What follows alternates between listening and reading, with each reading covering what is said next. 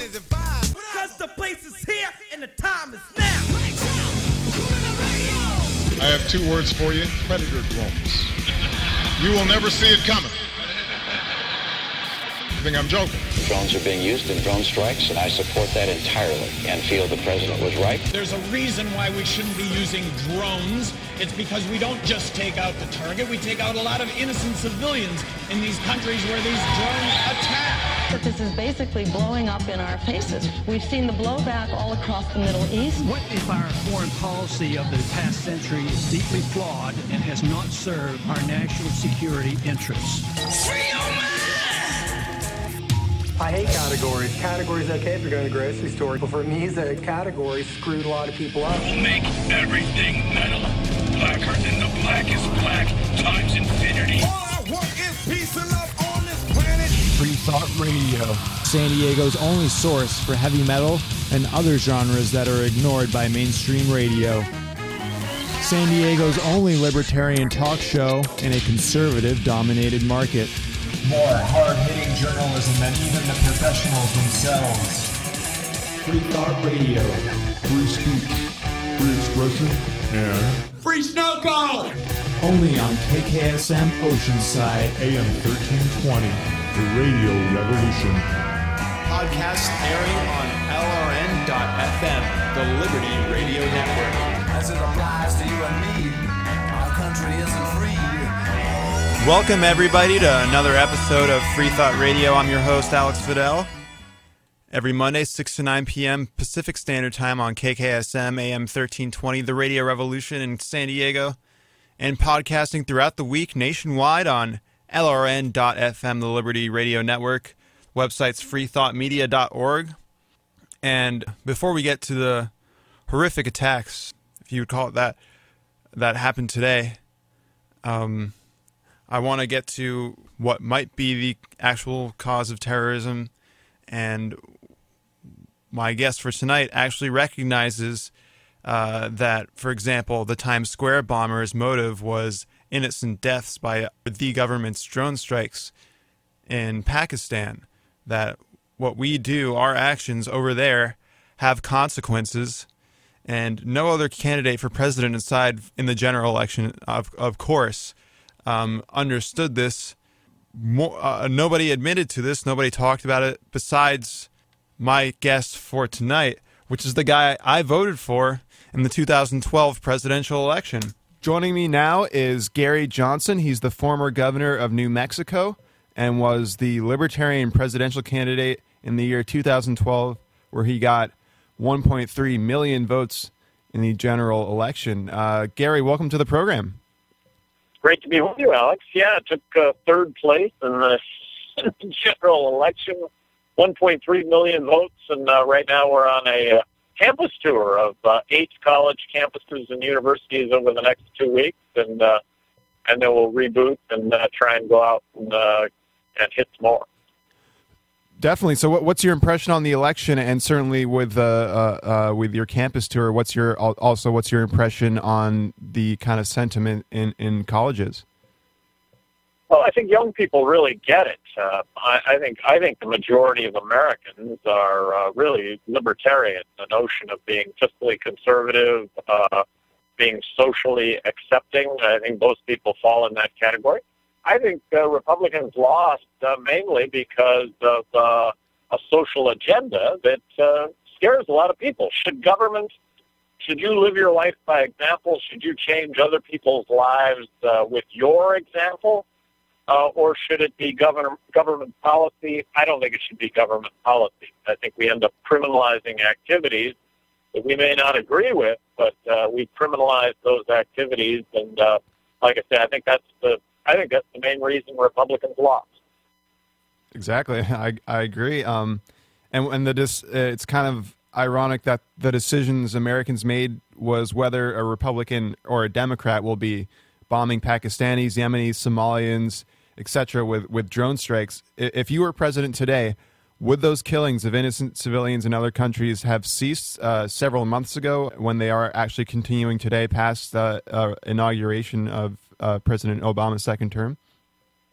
Yeah, they would have ceased. I think that I think for the most part, we think of these drone strikes as getting the bad guy. Well, number one, who are the bad guys? And there's no due process whatsoever when it comes to bad guys. But let's just for a second believe that all of these drone strikes actually take out the bad guys. Well, guess what? They don't just take out the bad guys.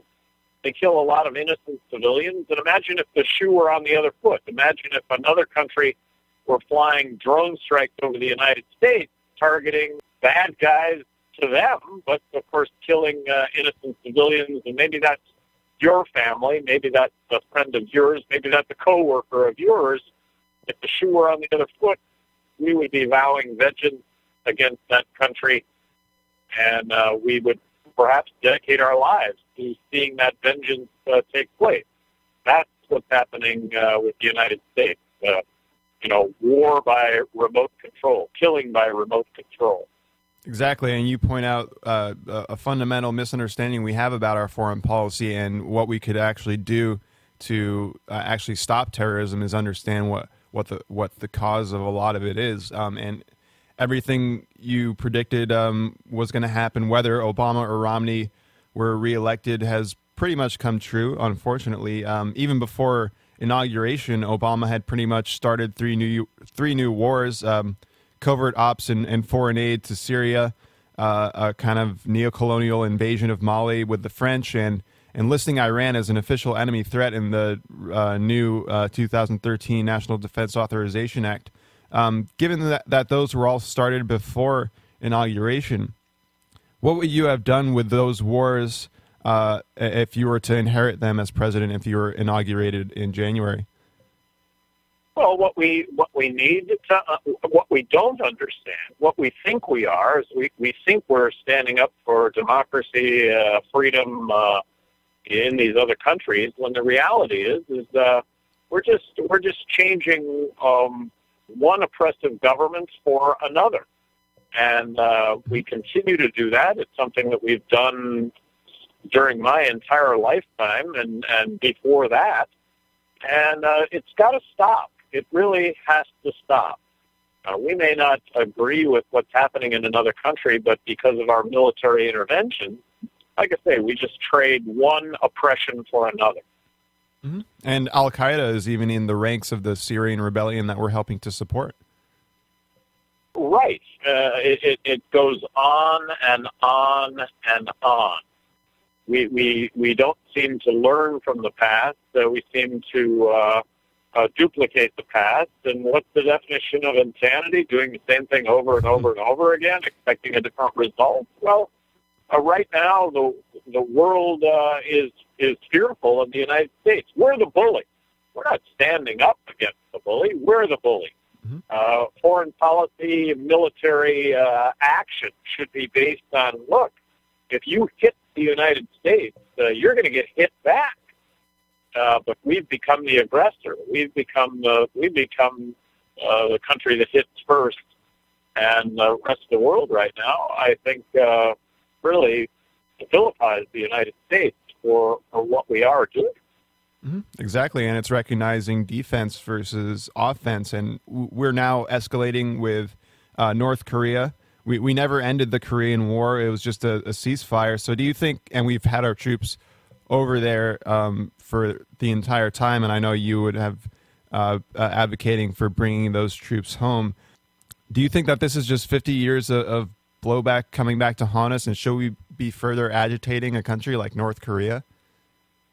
Well, we shouldn't be agitating North Korea. And why are we letting the words out of the Obama administration when it comes to North Korea, I think, are correct, and that is that they don't pose a threat to the United States, and yet here it is. You know, we're flying B-52s close to the airspace as an exercise. Well, we're just setting ourselves up to potentially have some sort of accident even in the area, and we find ourselves then in a new conflict. Let's not act as the aggressor. North Korea is a mosquito. If they bite the United States, you know what? They're gonna they're going to pay a consequence for that. But I don't think they're that crazy. That definitely goes back into the issues espoused during the election, calling to war with Iran, and I want to talk about a bit about the election itself, or the process up to it. Neither President Obama nor Mitt Romney mentioned you by name, nor did they really address the issues you or others espoused. They both agreed on many things like drones, healthcare, war, monetary policy, and anything else that they didn't agree, I think, was really kind of divide and conquer to make it seem like they disagreed in some areas. What would have happened if your voice was brought to the mainstream debates? Well, I think I would be president of the United States. It's not a fair process.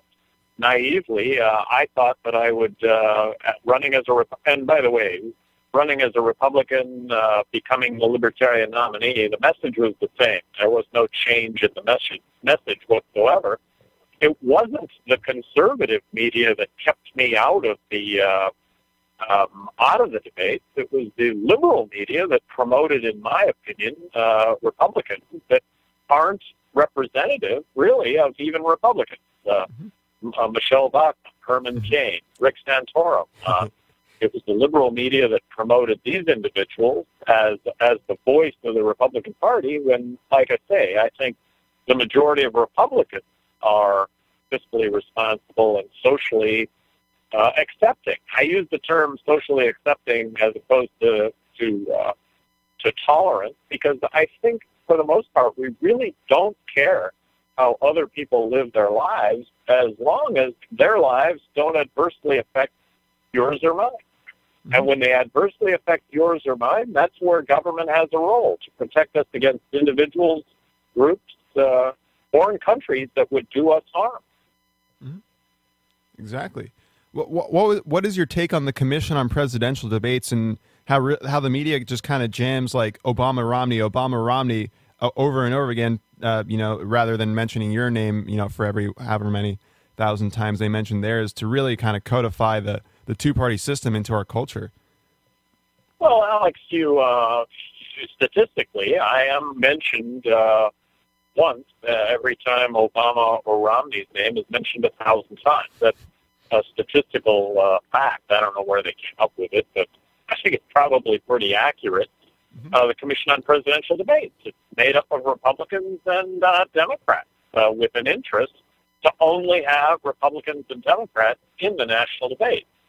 Now, for me, out here on this campus tour, the idea is to actually garner enough support for someone like myself talking about these issues and potentially polling at a level where a seat at the debate table becomes unavoidable. Mm-hmm. Do you mean an alternative party candidate as well? Because do you think that the two-party system is inherently the problem and that we're kind of just chipping at the edges if we expect the other parties to reform it? Well, right. I mean, there really is no difference between the two parties, much as we'd like to think that's the case.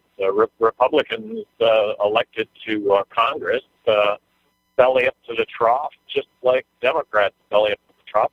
I just happen to think that Republicans are supposed to do a good job when it comes to balancing the checkbook. I don't know if a Republican would know a civil liberty if it bit him on the ass. And then when it comes to Democrats, hey, they're supposed to be good on civil liberties. Well, they're not so good on civil liberties, and I don't think they could balance the checkbook if their life depended on it. Mm-hmm. What do you make of the Watergate-style tactics by the Republican Party to keep you and Judge Gray off the ballot in several states, purposefully sucking money, resources, and brain power from your campaign for actual campaigning and shifting that into just staying on the ballot? And what do you make of the morality of the GOP who tries to legislate morality in the government and claim that Obama was like an existential threat to voting rights in this country when these are their actions? Well, you hit on a lot of things right there. I do think that ultimately going to be, if not already, the demise of the Republican Party, that if they want to legislate morality, they're not going to find themselves legislating all that much longer because people don't want to see that. And we raised 1,000 the amount of money that Obama and Romney raised. And so really, we're just, they could liken us to the mosquito. I mean, we're literally non-existent, and they're certainly not going to acknowledge any third-party threat unless it actually is a threat. By not talking about third parties or allowing any third party the opportunity to actually debate, there's that exclusion that takes place. Look, you've heard that we've all heard the notion that when you were in college, if you weren't a Democrat, you didn't have a heart, and if when you became an adult, you weren't a Republican, you didn't have a brain. You know, Alex, I think we've all got hearts and brains. We care about people, and we really understand that the present course, the present spending by government is going to ultimately result in a monetary collapse. The government tells us that there is no inflation when we all know that there's rampant inflation today. Mm-hmm. I just bought a can of wood sealer last week, and 3 years ago at the same store, that can of wood sealer was $32, and today it was $44. Wow. So that's inflation. We all recognize that. Mm-hmm. I wanted to comment a second on just some practical advice for anybody thinking about, well, what do we do in the face of the Federal Reserve printing money to the tune of 30 cents now out of every dollar that we're spending? That not being sustainable in any way, shape, or form. I mean, what do we do personally? How do we deal with that? Well, I would suggest that anything that you're considering buying, buy it. Buy it now, because it'll never be cheaper. There is a lot more money that's going to be chasing the same goods and services. A result of that, very simply, is higher prices. Mm-hmm. And you certainly were like the only presidential candidate besides Ron Paul talking about repealing legal tender laws that not just for purchasing but also for labor, which kind of ties into the minimum wage argument, because the minimum wage is priced in dollars, and the reason why we need to raise the minimum wage is to keep up with inflation. So really addressing the root of it instead of just or addressing the symptom, that people can choose to be even paid in gold, silver, copper, food, bitcoins even. People could have the freedom to do such with a repeal of legal tender laws. What's your take on monetary policy? Well, just that it's a rigged game. We have an accommodative central bank right now that is buying up $85 billion a month in who's to say what it is? Are we? We're monetizing the debt. They're buying up U.S. It's a closed loop. The central bank is buying up. Federal Reserve is buying up our own debt with money that they're printing. They're buying up equities. They're buying up mortgage-backed securities. They're creating a bubble that is absolutely not sustainable.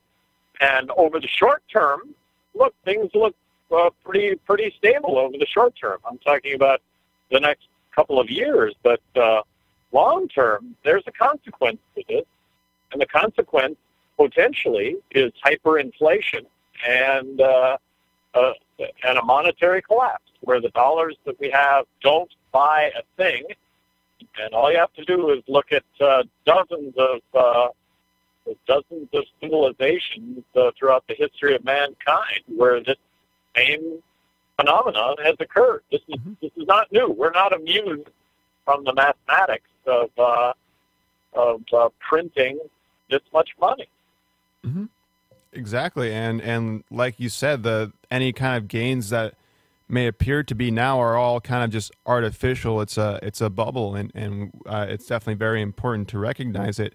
You also predicted during the election that no matter who would win, unless it was you, of course, or any of the other alternative candidates, that civil liberties would be a disaster. And that has come true. President Obama has renewed FISA, which is related to the Patriot Act, the NDAA, and targeted assassination of Americans by drones is now all the more possible. Do you think that Obama has just given us 8 additional years of George W. Bush's policies in regards to civil liberties? Well, I've always said about Obama, you just can't disagree with what comes out of his mouth. What he says, I find it difficult to disagree with anything that he says. It's just that his actions completely belay what it is that comes out of his mouth. We have continued military intervention. We're continuing to spend more money than what we're bringing in that ultimately is going to result in the collapse of the United States. And civil liberties. Look, he talks a great line, but the reality is just the opposite. Mm-hmm. Exactly. And for those just joining us, I'm speaking with Gary Johnson. He is the former governor of New Mexico for 2 terms and was the Libertarian Party presidential candidate for the year 2012. He got over 1.3 million votes in the general election. Let's move on to the budget. The budget deal has just kind of been a fiasco.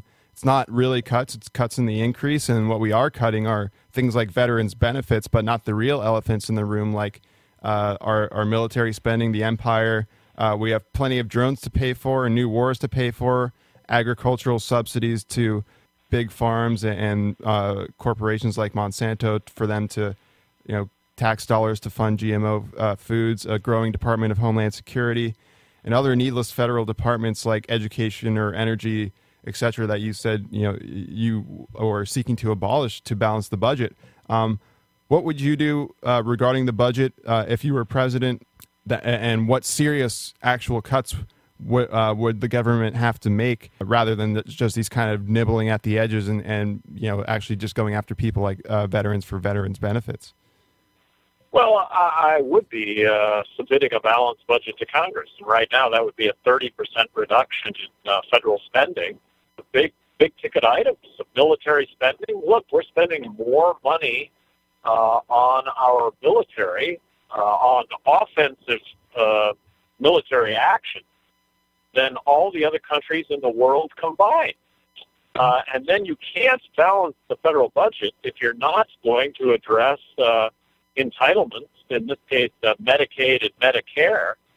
I think that the only reform that balances Medicaid and Medicare is that the federal government devolve itself of delivering health care at all, that they block grant the states a fixed amount of money, 30% less than what we're currently spending, and give it up to 50 states, laboratories of best practice.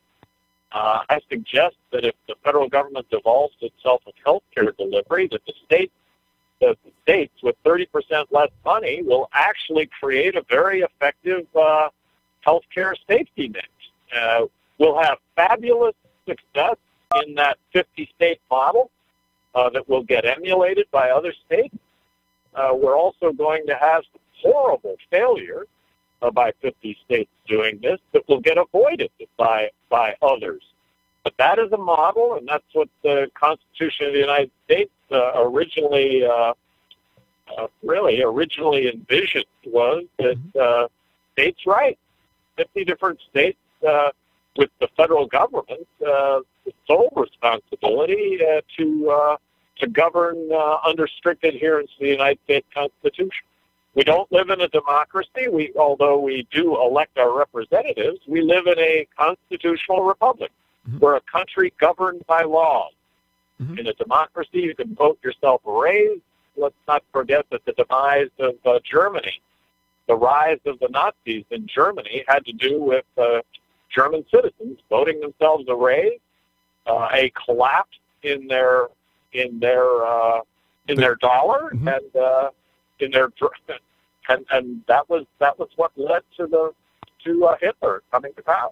Mm-hmm. Exactly. Somebody coming in and saying that they'll save you once they're in that down point. And certainly in regards to entitlements, a lot of people say the sky would fall, but you did that as governor of New Mexico. Did the sky fall in regards to Medicare reforms? Well, the problem, of course, Medicaid is really the driver of state woes, if you will. It's an entitlement that states only put up 25 cents of every dollar that gets spent. Federal government's printing their 75 cents. States actually have to come up with a quarter, and they find it difficult to do that. But no, we reformed Medicaid in the state of New Mexico. Now, keep in mind, it was still an entitlement with no cap on it whatsoever. There needs to be a cap. We can't spend more money than what we take in. The ultimate result, if we don't fix it, is going to be no money at all for health care. That's a monetary collapse. Exactly, and then there's no health care for anybody. There's no health care for anybody, exactly. And you also said that you supported ending foreign aid tomorrow, and we mistake foreign aid for like food and shelter and water and medicine for people in other countries, but it's really kind of just guns and money to dictators. Many countries are committing human rights atrocities with our tax dollars, whether it be the tear gas canisters, U.S.-made tear gas canisters in Bahrain used against dissenters, the ethnic cleansing in Burma for the sake of an oil route, blockades in West Bank and Gaza, and even how Saudi Arabia is keeping a drone base for us. Should taxpayers be forced to pay for despots they don't agree with foreign aid, and even people that we do agree with? Is it worth to borrow and print that kind of money? Well, Alex, you could not have articulated that any better.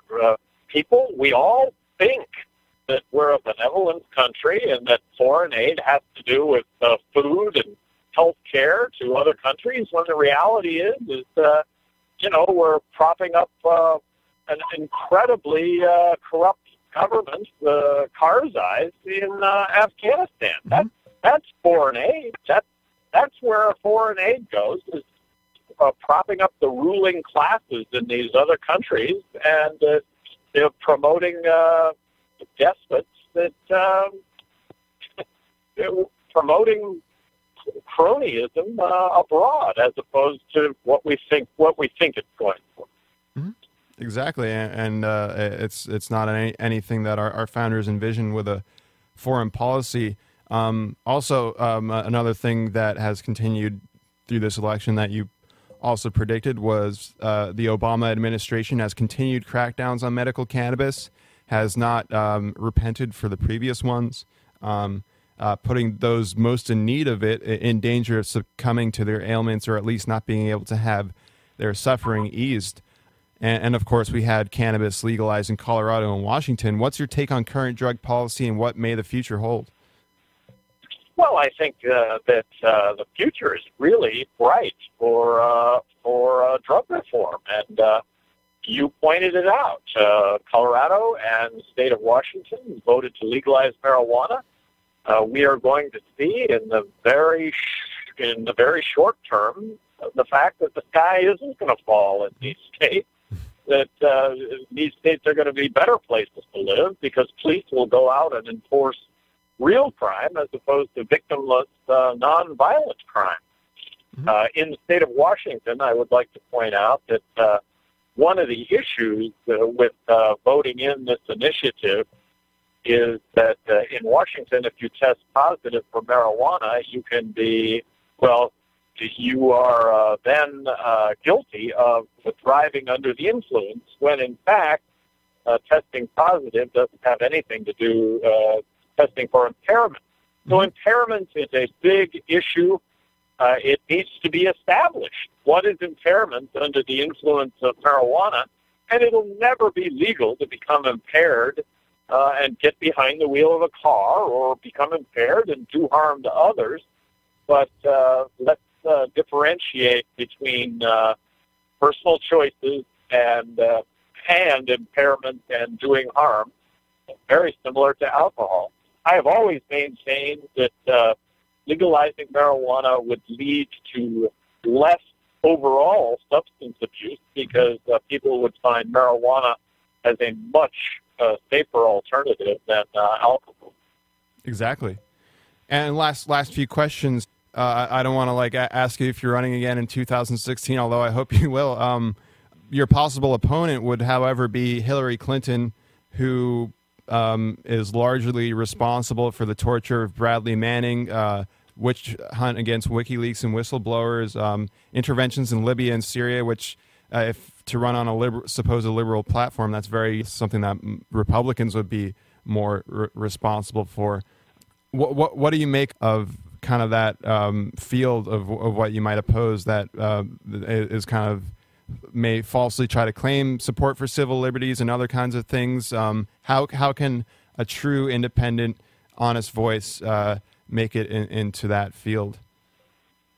Well, Alex, you hit on the crux of the entire endeavor. I mean, how do you get heard as a voice outside of what is the mainstream, and that's Democrats and Republicans advocating policies that are very status quo and, in a nutshell, hinge on continued military intervention, continued spending beyond our means to pay for that spending, and further erosion of our civil liberties. Mm-hmm. And for those just joining, I'm speaking with Gary Johnson. He is the 2012 Libertarian presidential candidate, got 1.3 million votes in the general election. Final question, you've restarted the Our America Initiative and actually been joined by a few people like Whole Foods CEO John Mackey, Barry Goldwater Jr., and Buddy Roemer. What do you plan to do with Our America Initiative to spread the issues and also to create an environment for future candidates in elections beyond to really kind of shake up the two-party stranglehold on our electoral process and our policies? Well, right now we're on in this week and next week. I'll be talking at and I'm joined with Judge Gray, Jim Gray, but we're talking presenting at 8 colleges and universities, and we will be having a day-long junta in Salt Lake next Friday. And anybody that would be interested in attending that, you can get online, ouramericainitiative.com. Love to have you attend that. On how do we best get this message out? How do we best talk about ways of fixing America that aren't being talked about by the two major parties? Mm-hmm. Exactly. Well, I've been speaking with Gary Johnson, former governor of New Mexico and Libertarian candidate for president in the year 2012. Please, everybody, go online and visit ouramericainitiative.com. Gary, I wish you all the best of luck in getting this message out there and really in the effort to make the Commission on Presidential Debates obsolete by 2016. Well, Alex, as always, great to be with you, and thank you very much. And that was my guest, Gary Johnson. If you missed any part of the episode, you can check out the podcast on iTunes, search for Free Thought, and look for Free Thought AAC. It's no longer on MediaFire. I ran out of room. And it is a little past 6:30. That means it is time for the news. All right, so I'm gonna talk about the explosions at the Boston Marathon. So 3 separate bombs went off today during the Boston Marathon. 2 went off near the finish line, and a third one near the JFK Library.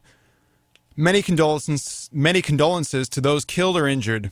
This is a tragic event, and I am hoping that the government does not jump to conclusions nor attempts to opportunize on this tragedy to take away our civil liberties or implement martial law.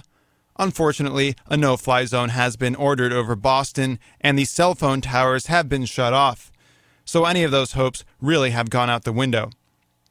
The government may try to pin this on those with quote-unquote anti-government sentiments, since there has been much propaganda to create fear in the public of those with peacefully held political views.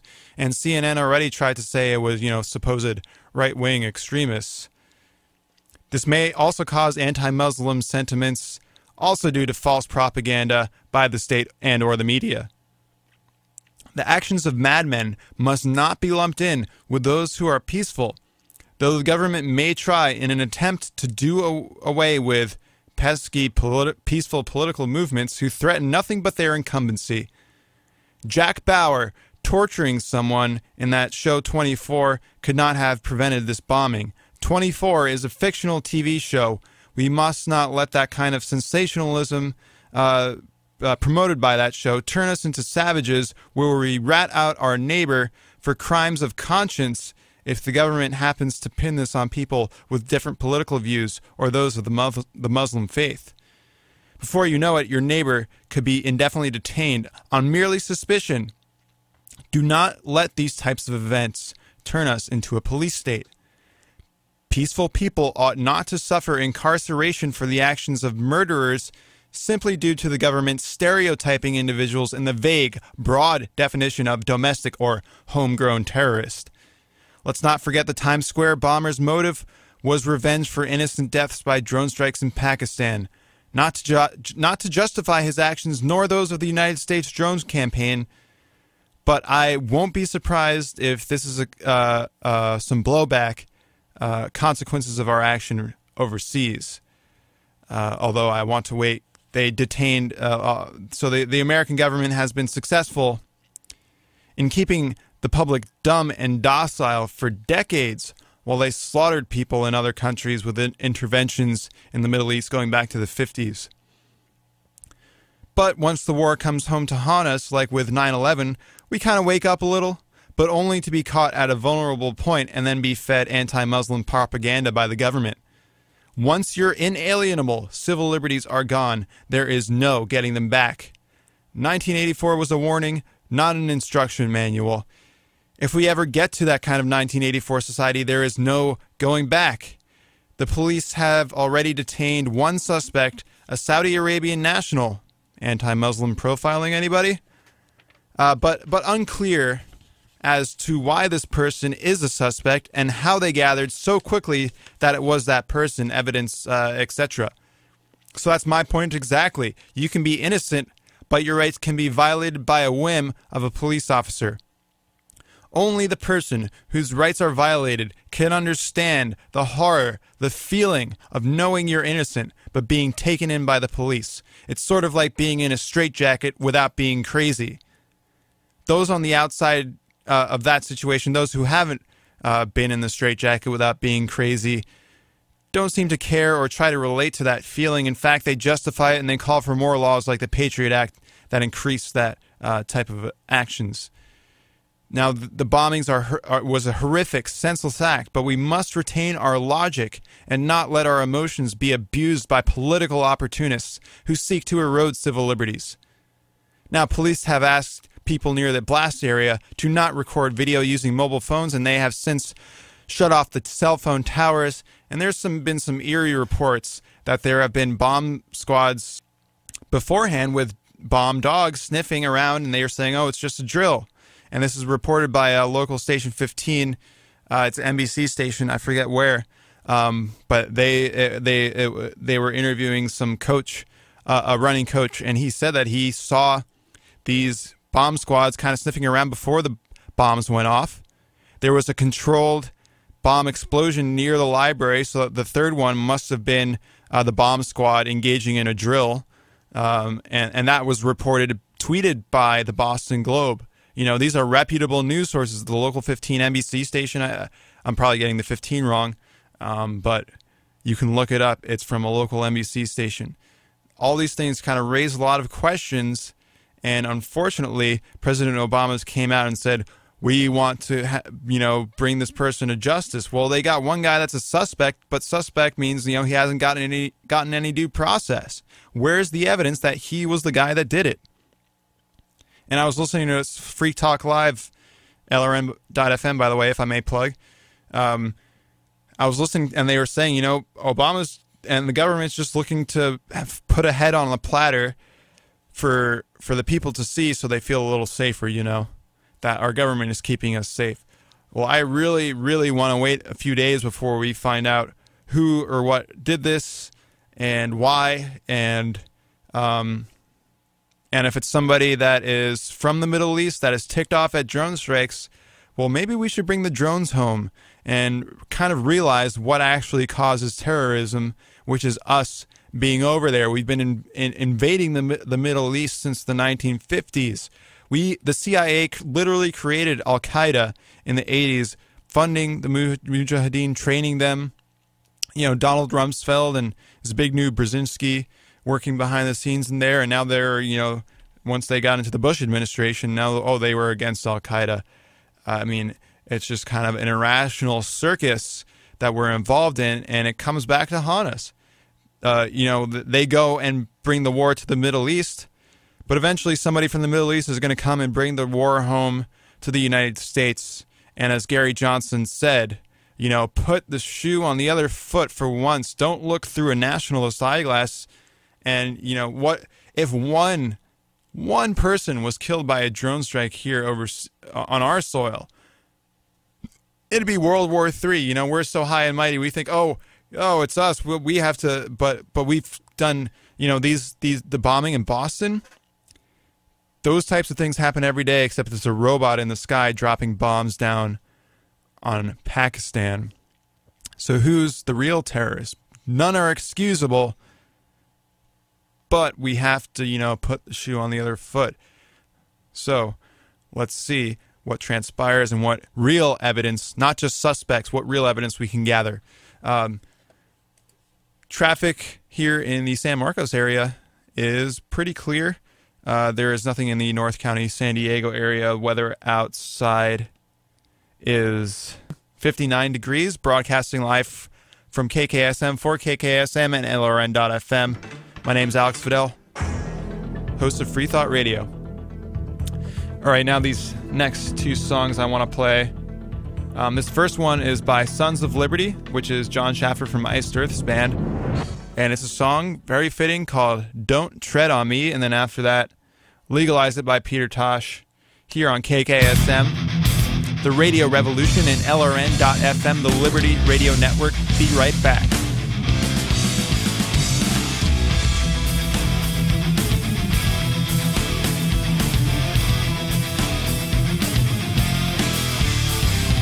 Rising to the challenge is the first step that you take. Are you a free spirit or a slave? Are the institutions that have molded our minds pushing an agenda filled with lies?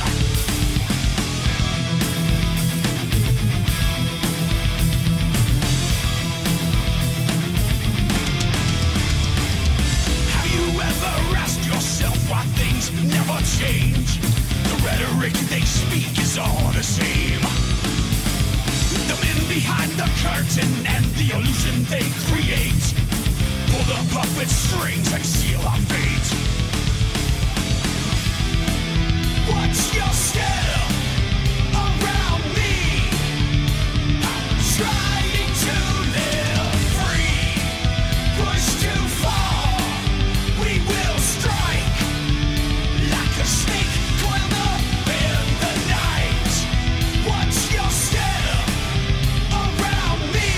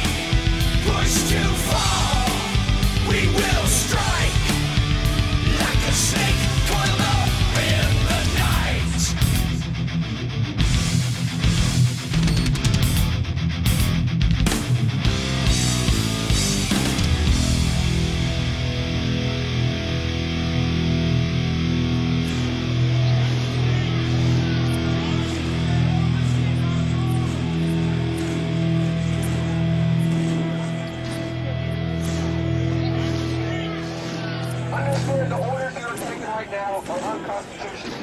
Understand right now what you guys are doing here today will play effect throughout history.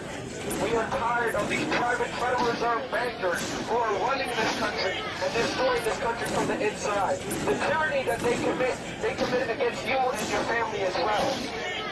You understand here as Americans because we know our founding fathers died for this very right. I hereby declare this to be an unlawful assembly. I order all those assembled to immediately disperse. You must leave the immediate vicinity. If you remain in this immediate vicinity, you will be in violation of the Pennsylvania Crimes Code, no matter what your purpose is. You must leave. If you do not disperse, you may be arrested and or subject to other police action.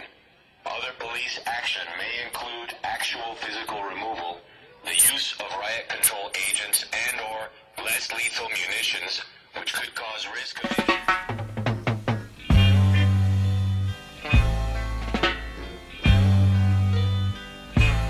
Legalize it. Don't criticize it. Legalize it, yeah. And I will advertise it. Some call it tampy. Some call it the weed. KKSM 1320 AM. Are you tired of governments murdering people around the world? Stop using their money. There is an alternative. Bitcoin is a stateless, free market, non-political currency. Bitcoin cannot be inflated or controlled by any government. By using their money, you are helping the state. Stop doing it. You have an incredible alternative available now. Learn it, use it, spread it. Get started with Bitcoin at weusecoins.com. That's weusecoins.com. What does freedom mean? Tune in to LRN.FM to find out. LRN.FM is the Liberty Radio Network, a collection of live talk radio and podcasts, all coming from a principled pro-liberty perspective. LRN.FM show hosts aren't left, right, or conspiracy kooks. You can tune in 24/7 to LRN.FM via your phone, computer, satellite, and more. Listen free anytime at LRN.FM. That's LRN.FM. You're part of the radio revolution. Down with boring radio. KKSM. Welcome back to Free Thought Radio. Those last two songs you heard were Legalize It by Peter Tosh and Don't Tread on Me by Sons of Liberty. Now, this weekend I went to the Death to All tour in Hollywood, and it was by far, again, like, not to, you know, the last Death to All show was one of the best shows I've ever been to, but this one certainly was one of the best shows I've ever been to. It was Paul Masvidal, Sean Reinert, and Steve DiGiorgio from the Human album lineup, plus Michael Phelps, Michael Phelps doing Chuck Schuldiner. No, Max Phelps, he's the new guy from Cynic. And it was so heavy. I got a few Ustream things on my Ustream channel, pictures up on the facebook.com/freethoughtradio. Also, I went to the Monster Palooza in LA on that same day. Got to meet Giorgio Tsoukalos from Ancient Aliens, and also got a few cool things from Rotten Cotton, his Class of Nukem High shirt for the Troma movie, bobblehead of the little kid from the movie The Beyond who got her, cause she was possessed, so they had to kill her, so she had her face blown off, and it's kind of like a removable face. You have her possessed face on, and then you take it off, and it's like the giant gaping hole. And I got the soundtrack to Zombie and Cannibal Ferox. A lot of cool things. It was a pretty cool convention. I saw Ron Jeremy there. He's doing okay. A lot of cool monster makeup stuff. Very, very cool. But again, the Death to All thing was so amazing. If it's in your town, go and check it out. And certainly rest in peace to Chuck Schuldiner. Definitely been immortalized by people paying tribute to him. And the concert was in benefit of a charity for musicians without health care, because Chuck was denied coverage for his brainstem cancer. And this next song I want to play is called Lack of Comprehension, and it has to do with Judas Priest being sued over the two guys that like to kill themselves or whatever over the song. That people are so quick to blame heavy metal for the ills of society, and especially since Death was a death metal band, people try to say that Chuck was an evil person, he hated life, but he always went on interviews wearing a kitty shirt, just to show that death metalers don't hate life. We're all about positivity in art. Penn Jillette had a great quote that violence in art is to celebrate life, whereas real violence committed by our government with these drone strikes overseas, killing innocent people in other countries, that's another thing. So I'm hoping that this song, Lack of Comprehension, ties into basically anything, any whether it's censorship of art or any kind of erosion of civil liberties in the name of whatever, safety, that it's really a lack of comprehension by these opportunists who want to squash our liberties. So this is Lack of Comprehension by Death from the album Human, here on KKSM, the Radio Revolution, and LRN.FM, the Liberty Radio Network. Rest in peace, Chuck. We'll be back after this with the news.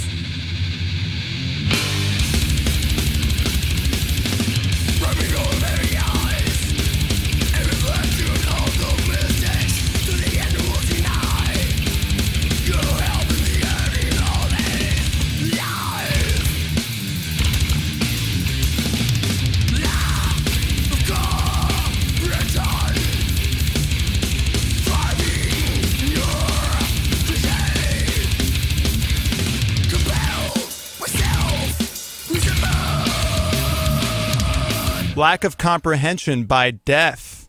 And it is a little after 7:55. I'm joined by Toby Macy, KKSM News correspondent, with the news. Take it away. Good evening, it's 6:58 and I'm Toby Macy with this KKSM News Brief. 2 bombs exploded at the finish line of the Boston Marathon today, killing 2 people and injuring more than 100. The 2 blasts happened within seconds of each other and were about 100 yards apart. Police found 2 other bombs near the race's finish line which have since been disarmed and dismantled. Hospitals reported at least 105 injured, with at least 15 of them critically injured.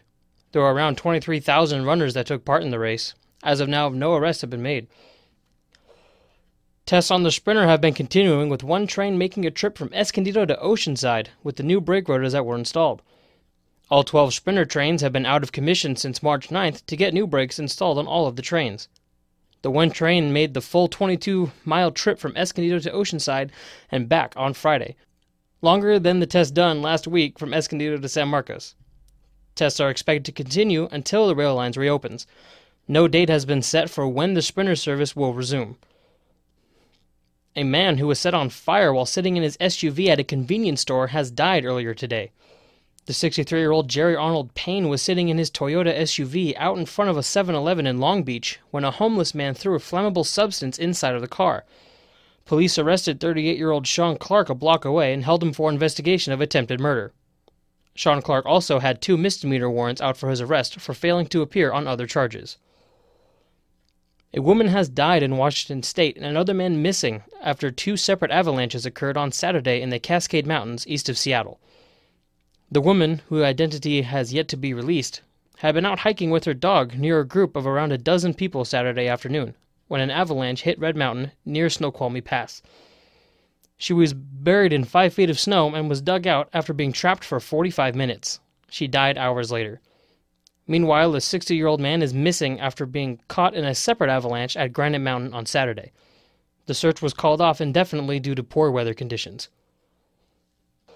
It's currently cloudy here in San Marcos with temperature at a chilly 58 degrees. Broadcasting live, I'm Toby Macy, KKSM News. Thank you, Toby.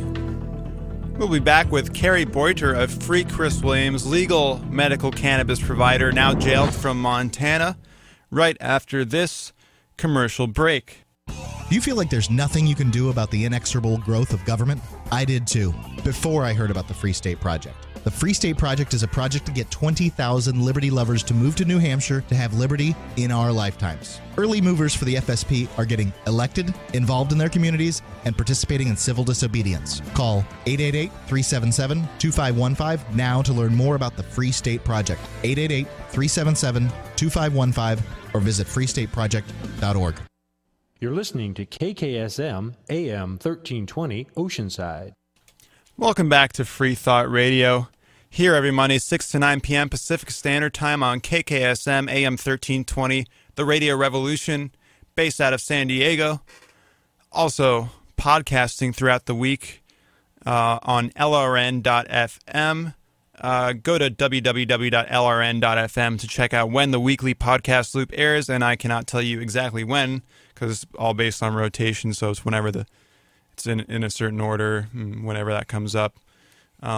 But they have a lot of great liberty-based talk shows, so if you're not listening to KKSM, you should be listening to LRN.FM for your liberty-based news and opinion shows, far outside the mainstream CBS and faux news, I like to call them. Fox News, but FAUX. Going back to my first guest, Gary Johnson, how he predicted that, civil liberties would be in shambles. And, hey, self-medication, choosing what to medicate, especially if it's a harmless plant, a flower, isn't that a natural right, an inalienable right, a civil right? Well, that goes to medical cannabis, and where it is legal under state law, it has still been cracked down upon by the federal government. Now, a few weeks ago, I had Joe Grumbine on. He's from Long Beach. He was prosecuted under state law, unfortunately, even though he was state legal. The judge issued a court order saying that he was, but he was still prosecuted under the state courts, where even in the state courts, he was denied a defense for the medical cannabis law. Now, that's something that's very unusual, but in federal court, that is just the MO, is you get no defense. You cannot bring up medical cannabis laws in court. It's marijuana, and that's illegal, therefore you should go to jail for forever. So my next guest is basically holding the torch to get Chris Williams, Montana cannabis caregiver, out of jail. Joining me now is Kari Boiter. She is the head of the campaign to free Chris Williams. He is a currently jailed medical cannabis provider, legal under Montana state law, and we're going to hear all about him. Kari, welcome to the program. Thanks, Alex. Thank you for having me. I really appreciate it. No problem. So give us just a bit of background on the Montana medical marijuana program, the laws, and how Chris Williams Collective came into the picture and how he was following along with those state-prescribed laws. Well, Chris Williams' company, Montana Cannabis, was founded by himself, the first registered caregiver in the state of Montana, along with the lobbyist who had written the medical marijuana law, and a former public defender who was actually later on would end up leading the Association for the Industry of Providers. But it was formulated by an attorney, a lobbyist, a grower, and the first caregiver in the state. So the first caregiver had already been complying with the law, and the lobbyist who wrote the law, he was actually the co-author who wrote the Medical Marijuana Act in Montana, certainly understood the intent pretty well, and the attorney they had on board as a partner was able to understand how that law was being applied in current times. So at the time that it happened, it was really pretty liberal. The law allowed for almost anything you needed to do to provide medicine for your patients.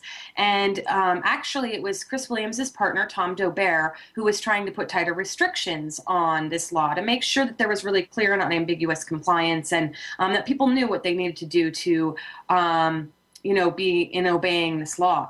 So Chris Williams' company was formed in 2009, along with the lobbyist who had co-authored the Medical Marijuana Act in Montana, and an attorney who was able to make sure that the interpretations of how they were complying with that act were in fact meshing up with the law.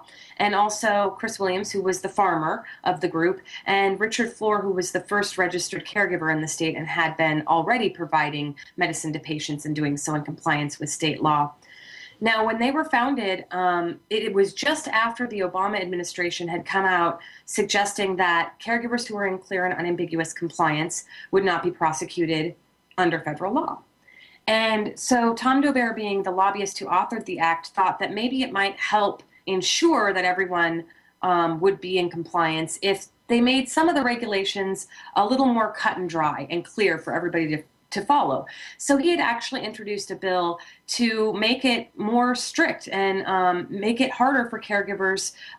He'd been working with the local law enforcement department, the head of the narcotics agency for the state of Montana, and local lawmakers to make sure none of the medicine was traveling out to kids who were underage or non-patients weren't getting it, making sure all the quality controls were in place. These guys were trying to operate a gold standard for safe access for patients. And so he decides to try and get this bill passed in the legislature.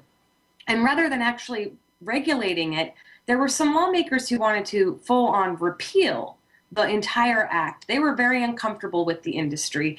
And of course, Tom, being the lobbyist who had been in Montana, recognized that, and he decided to try with this regulation bill to really show that even those who were providers wanted to meet some standards, and they were okay with that. And so he worked really hard to get these new regulations into place, but rather than even looking at regulating the industry better, it seems like the repeal is the way that the legislature wanted to go. And the effort in that was led by a gentleman who was a former DEA agent. Wow. And so at the time that they were considering this repeal bill, which was the same session when they could have regulated, but instead chose to repeal it, there were raids on 26 different businesses and caregivers.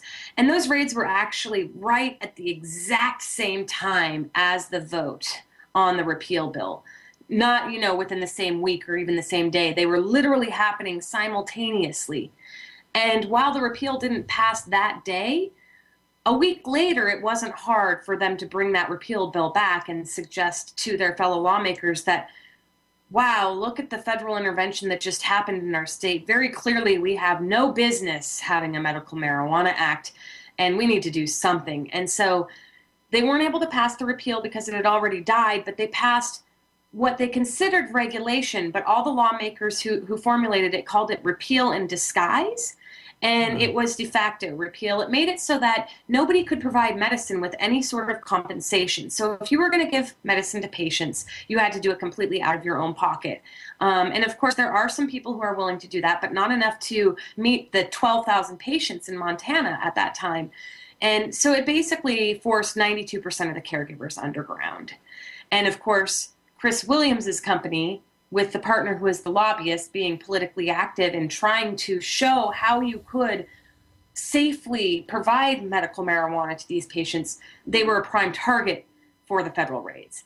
And 5 of their companies were raided on that day in March of 2011. Wow. And this, again, was under federal jurisdiction. Talk a bit about how I know it happens here, especially where I am in San Diego, but people that are paid by the state, employed by this, as in state of California or state of Montana, they have no financial or ties to the government. They don't take an oath for the federal government. How is it that they can just get cross-deputized and then just one day put on a federal hat? When they clearly are not salaried by the state nor take an oath. I mean, salaried by the federal government nor take an oath for the federal government. Well, you hit the nail on the head. It's called cross-deputizing. And what they do is when you are a local police officer, sheriff, any jurisdiction, the federal government can at any time, sort of like you might call in the National Guard to help in the state, the federal government can say, hey, officers, we need your help enforcing these federal laws. We don't have enough manpower here. Please come help us. And they cross-deputize these officers. And in the case of Montana Cannabis, they used members of the State Narcotics Task Force. And I had mentioned how one of the partners in Montana Cannabis had been working with the head of the Narcotics Task Force to make sure that they were doing everything above board and that they were strictly in compliance with state law. So that gentleman who was the head of the Narcotics Task Force and authorized his agents to go ahead and be cross-deputized and assist in these raids, he had toured Chris Williams's greenhouse. He had seen everything that was going on there and never did anything, never sent his officers in there. And certainly, if they were breaking state law, I imagine any time that any of those local law enforcement officers had come in, they would have done something about it. They were very open with law enforcement. They invited them in any time. They invited members of the community to come in and see their operation to make sure that neighbors knew exactly what was going on. And, they really were the gold standard. So they had no problem completely being above board and open with anyone who wanted to see what was going on. Wow. Describe the federal imperative for them to raid. What was the kind of inkling that they used, that they made an excuse to say, oh, that's probable cause or whatever, for even though this is not a crime? What medicine or property was seized or destroyed, including, if like in the case of the Oaksterdam raid, the IRS even running amok, and describe just the raid as a whole and how it affected Chris and his partners. Well, they seized everything, of course. They seized all of the property. They destroyed all of the plants, genetics that had been developed, for years.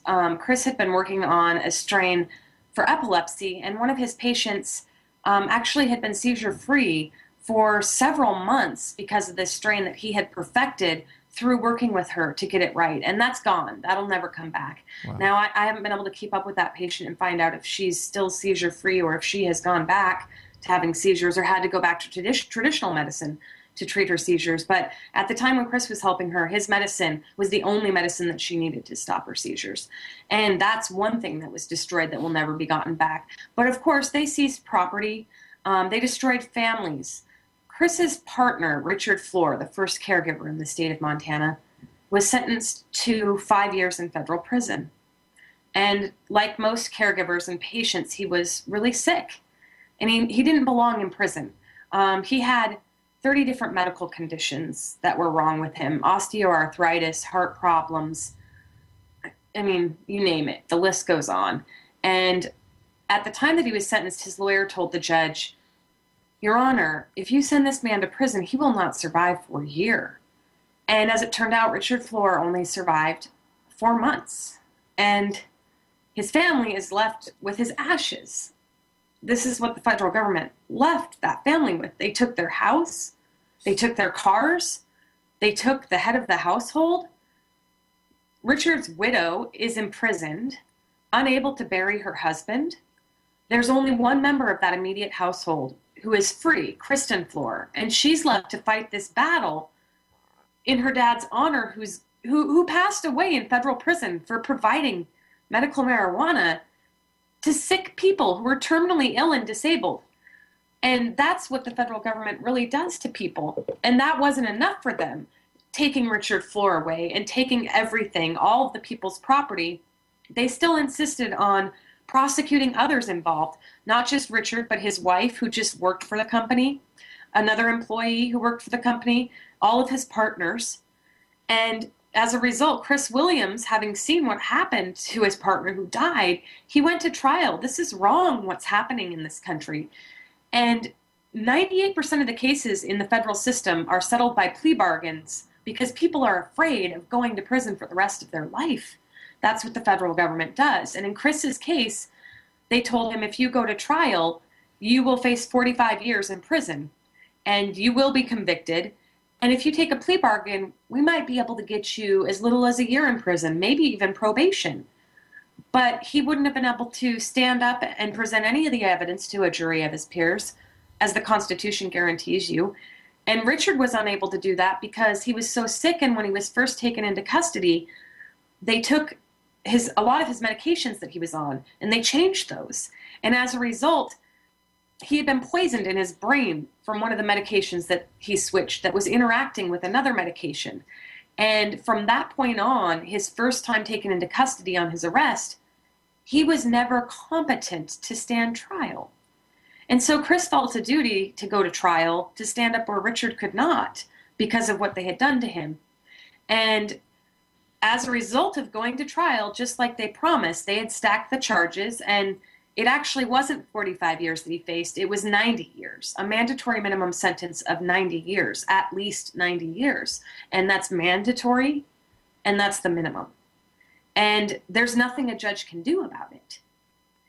And so when the country found out, not only about Richard Fleur passing away, but Chris Williams facing 90 years after being convicted at trial, they were intrigued by this. The New York Times covered it, Huffington Post covered it, Reason Magazine. Even internationally, The Guardian picked up on this story.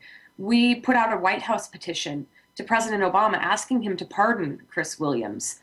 After all, the punishment has been served. No punishment greater than a man's life can be put forth at this point. And, shouldn't that be enough? We can't bring Richard Fleur back, but we can at least stop taking other people into custody. And we can release his widow, who is serving time throughout the death of her husband. The last 4 months of his life, she didn't get to speak to him at all because the wardens of the two prisons hadn't approved them communicating. So he died without speaking to his wife. And that, again, should be punishment enough. But they insisted with the 90 years with Chris Williams. And so because of the New York Times coverage and Huffington Post and the outrage from people upon hearing of this and seeing that there was an outlet in the White House petition, over 30,000 people signed that petition. And it was the most signatures that any convict has ever gotten asking for a pardon. And, we got a response. It was the same old response that we get every time. We're sorry, we can't comment on this under the terms of agreements that you signed by agreeing to do this petition. It says that they can just choose not to respond. But the point was made. And as a result, something happened. We don't know behind the scenes how it all worked out. But what we know is that a mediation was called for between Chris Williams and the prosecutors. And this was after his trial. He had been convicted unanimously by a jury. So the prosecution didn't have to do anything. They could have just let the judge sentence him to 90 years. But as it turns out, during sentencing, we found out the judge had called for this mediation. He looked at this 90-year sentence, and he had been appointed by President Obama, And so, one would assume he's got a fairly liberal background. And I know he did not feel comfortable with this 90-year sentence. He admitted that in sentencing. And he looked at another case in Billings where a woman had been given a 150-year mandatory minimum. And 4 years later, a judge had been stewing over this mandatory minimum, and he didn't want to implement this, and he felt his hands were tied, and he looked for ways that he could give relief for this woman. He found a little nook and cranny in the law. And so Chris's judge looked at that, and it didn't work for Chris. So he kept looking and searching, knowing that it was wrong to sentence this man to 90 years. And he found that under some local court rules, he could call for a neutral party judge to come in and mediate between the prosecutor and the defense and try and come to some conclusion that would significantly lower the mandatory minimums that were on the table. And so they sat down, and it was brought to Chris that he could take an agreement, a settlement. This wasn't a plea bargain because he had already gone to trial. It was a compromise or a settlement. But he would be able to argue for as little as 5 years in federal prison if he agreed not to appeal. And the way that they would do that is they would drop 6 of the 8 convictions that had been lodged against him by the jury, so that the mandatory minimums were 5 years consecutive to the other charge that he would still have on the table. And all he had to do was give up his right to appeal, that fundamental constitutional right, as if they hadn't already trampled on enough of his rights throughout the trial. During the trial, he wasn't allowed to tell the jury that he owned a legitimate business. He wasn't allowed to tell the jury that he was complying with state law. When they accused his company of money laundering for depositing money into the bank, and they brought in the local banks to testify that he had indeed deposited money into his bank account for his company, that's money laundering, he wasn't allowed to say, well, this was all part of a legitimate business that I was registered under Montana state law to do. I had business licenses given to me by the state. The jury didn't get to know that. In fact, one of the days during the trial, the headline in the newspaper said, "Defendant tells full story after jury leaves." And that really summarizes what happens in these federal trials. The jury doesn't hear the truth, the whole truth and nothing but the truth. They hear whatever truth the judge and the prosecutors allow them to hear. And I still remember one of the instructions for the jury was, don't go use Google. Don't look up any information on this case, of course. You can't have a dictionary. These jurors aren't allowed to have access to dictionaries if there's a word they don't understand. Informed juries would be fantastic when they're deciding a man's fate, particularly when 90 years in prison, a lifetime, is on the table. So that's the first problem. And this was all about Chris's choice to proceed to trial. All of his partners, all of the other people who were charged in the case, got less time than Chris. Some of them actually got probation. And that was because they took plea bargains and agreed to testify against Chris at his trial. And by doing that, they were able to get plea bargains. That's another one of the nasty little secrets of the federal government. What they do is they charge as many people as they can and try and turn them against each other to get as much evidence as they can by saying, well, if you go ahead and sign this plea bargain and cooperate with us and maybe even testify against one of your former co-defendants, you could even get probation. We'll argue for you to get probation. And, when you're looking at 90 years, that's a pretty attractive proposition, and a lot of people take it. Chris is in prison with a lot of medical marijuana growers, a lot of people who are following the state laws thinking that they could do this, and a lot of them were convicted as a result of the testimony of people who were their business associates or their patients or people they did business with. Like I mentioned in Chris's case, the banks came in and testified that he had deposited money, which is money laundering. So that's how the federal government really actually makes the system work so well, is they threaten people by stacking these charges so high and bring the sentence hammered down. And then they say, oh, and by the way, to not face that, you not only have to plead guilty, you have to cooperate with us and tell us everything you know about everyone you were ever involved with. And if you cooperate enough, then we'll go ahead and file a motion with the judge to lower your sentence. But it's all up to us to decide. The prosecutorial discretion in this is crazy. It's crazy before Chris Williams' post-trial compromise. You know, they could decide exactly what to charge him with and how to charge him. They could decide whether he should get a different charge that wasn't even something the grand jury had indicted him on, how the sentencing should stack up, whether the cooperation was significant enough. And then in the case of Chris Williams, the prosecutors actually had the power to nullify a jury verdict. We hear about jury nullification, but how often do you hear about the prosecutors dropping 6 of the 8 convictions that a jury comes in and spends time and a lot of taxpayer dollars to go through the trouble of lodging against a person, and the prosecutors drop them after the fact so that person will drop their appeals? It's a pretty rare thing, but it really exemplifies what they do in these cases. It's like Aaron Schwartz, where they threaten you for violating terms of use on the internet. And it's all up to them whether you're charged or you're not. They estimate we all break 3 felonies a day. We all commit 3 felonies a day because the criminal code is so complex. And Aaron Schwartz was a perfect example of that. His felonies were violating the terms of use service. Every time you click I agree on a website, that's the terms of use. And I don't know about you, I don't read them. Mm-hmm. But they haven't prosecuted me. They haven't prosecuted most of my friends. But when will they? They chose to do that with Aaron Schwartz. They chose to with Chris Williams and his medical marijuana operation, even though a lot of medical marijuana operations are still open to this day. Some of them they gave warning letters to.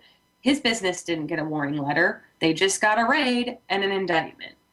So how do we come up with some sort of way that's uniform amongst all these people? They certainly feel in the sentencing there should be uniformity. They come up with the mandatory minimums. But we need to make sure that these prosecutors are being held to some sort of uniform standards as well.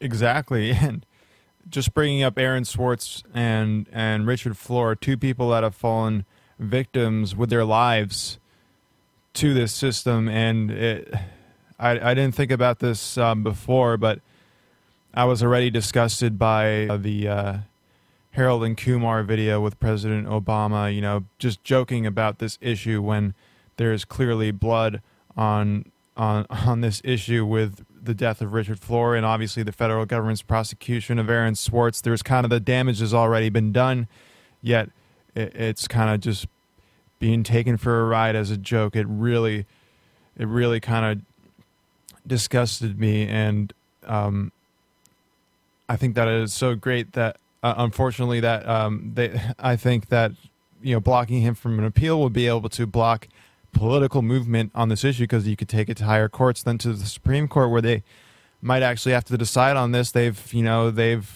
the ASA versus DEA case like ASA is a bunch of children, you know, swatted them off.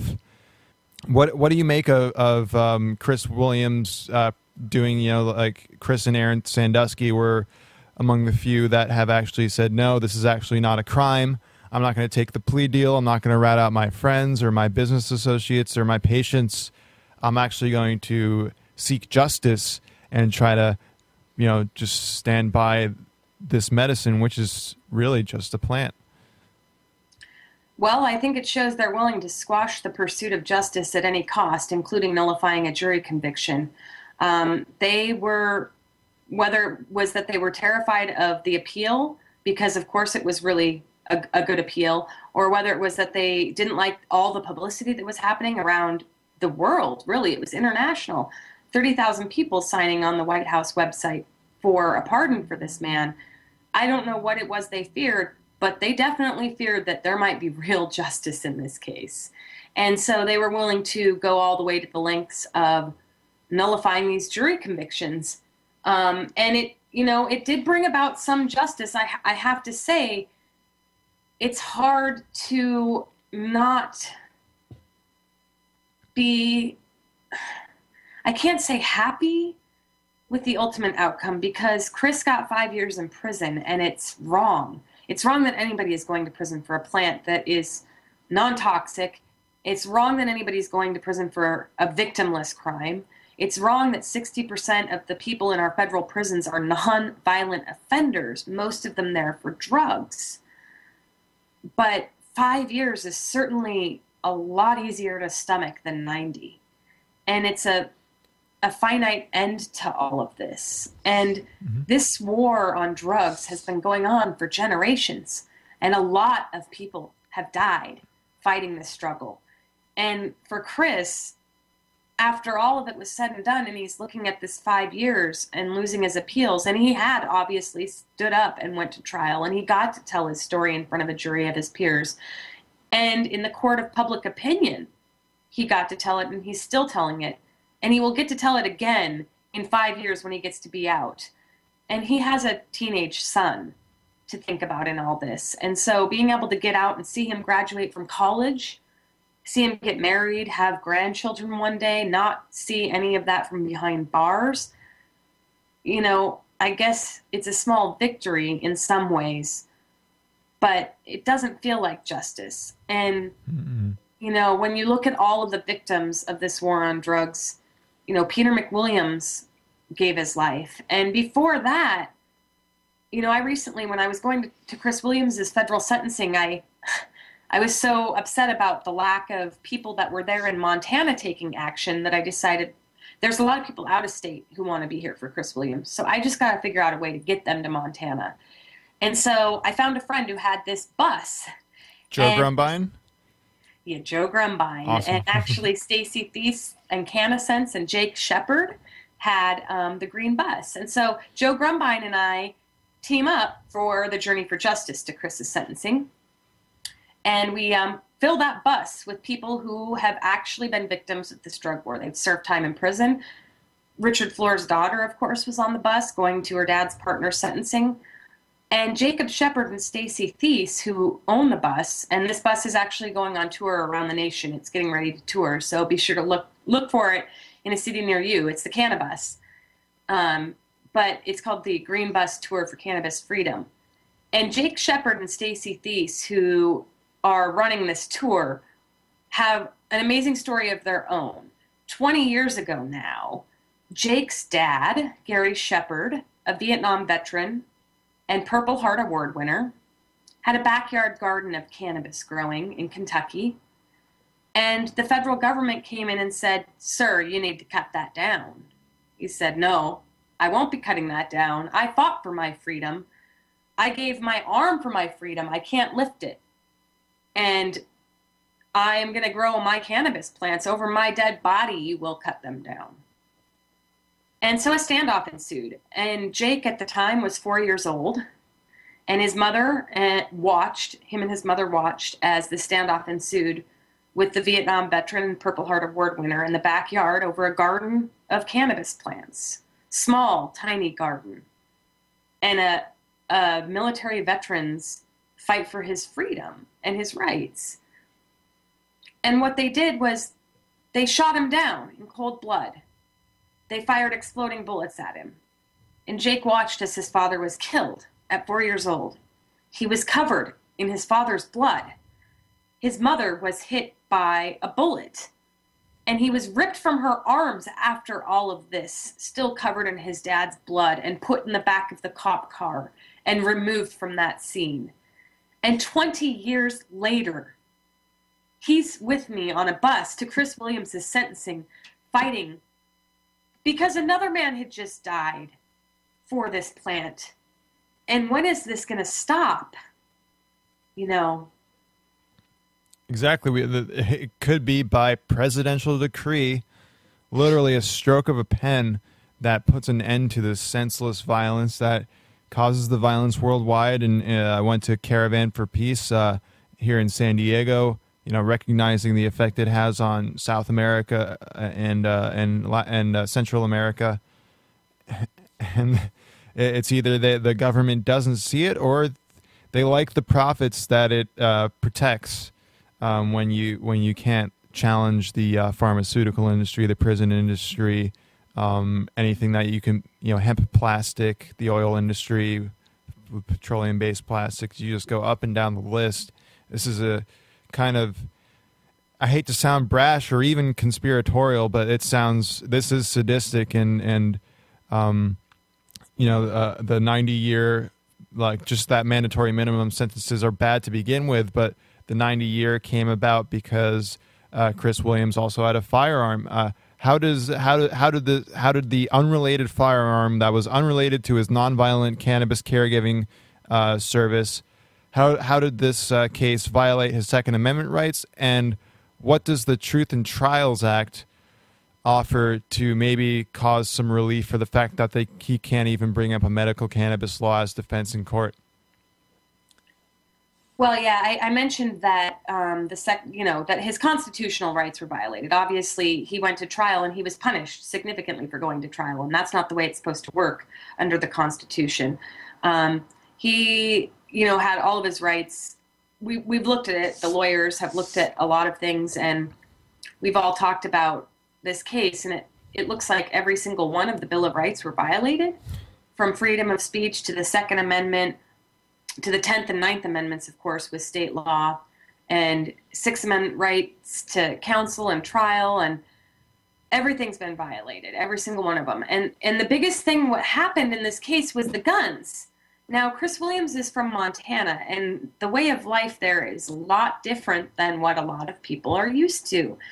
I was born and raised there, and almost everyone I know hunts. They hunt and they fish and they camp and they hike. And that's part of what makes Montana so wonderful, is the wilderness and getting back to nature and that instinct that thrives in us humans deep down somewhere to survive. And so Montanans have tapped into that. And part of that is hunting. And so Chris Williams definitely had some hunting rifles. Now, these weren't the ones involved in this case, but he was a hunter. I don't want to make it seem like he didn't believe in his Second Amendment rights. He was a hunter and often went hunting with his rifles. But in this particular case, these guns that were seized and used against Chris Williams were, many of them actually kept hundreds of miles away from where he worked and lived. Some of them were at Richard Flores' house. Some of them were in an employee's trailer.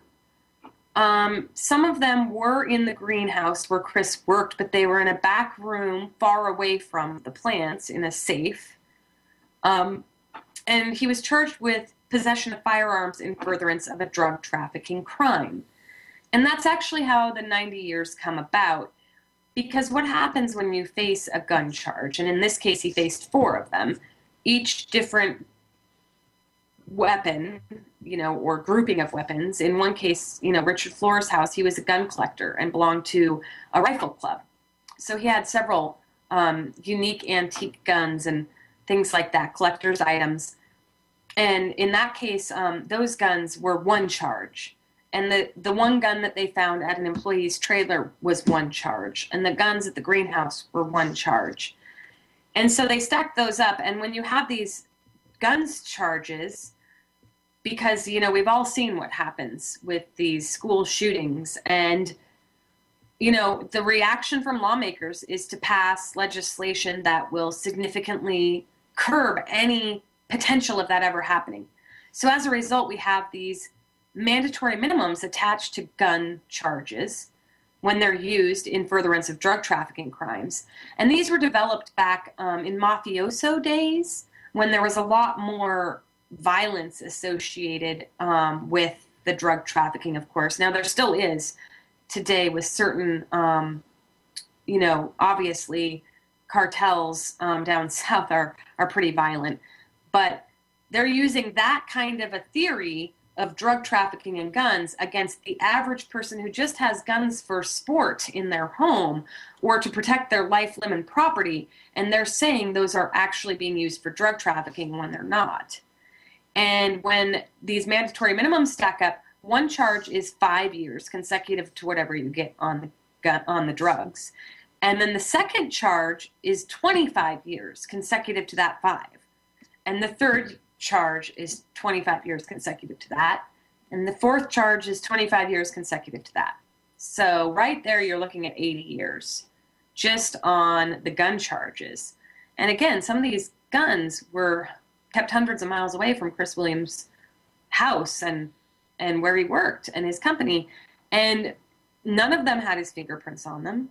None of them belonged to him. You know, like I said, he was a hunter and he certainly used guns at times, but these guns that he's charged with didn't belong to him. It was constructive possession because he was charged with conspiracy. He was being held liable for all of the crimes of his co-defendants. Now, we talked about how the prosecution can offer plea bargains and drop a lot of the charges, and all of the co-defendants in this case took plea bargains. Not all of them cooperated, and that's why many of the co-defendants actually went to prison, because they didn't cooperate. But they did take plea bargains, and so as part of their plea bargain, the gun charges were dropped. So the actual owners of the guns never faced charges for the guns themselves. Just Chris Williams faced charges for those guns. And why did he face charges for those guns? Well, it was because he refused to take a plea bargain. And he refused to take a plea bargain because he has a constitutional right to have a trial before a jury of his peers. And he exercised that right. So as a result, he faced a significantly heavier sentence only because he went to trial, because he was charged with gun crimes that none of his co-defendants ended up facing charges for or being convicted of because of plea bargains and prosecutorial discretion. Wow. Talk a bit about how he couldn't use a medical cannabis law defense in court because they don't recognize state law and they don't even allow you to bring that up. It would be disbarred and stricken from the record, and any hope with that from the Truth in Trials Act. Yeah, you know, Chris thought he was going to get to present a medical defense. A lot of people go on trial thinking they're going to get to present a medical defense.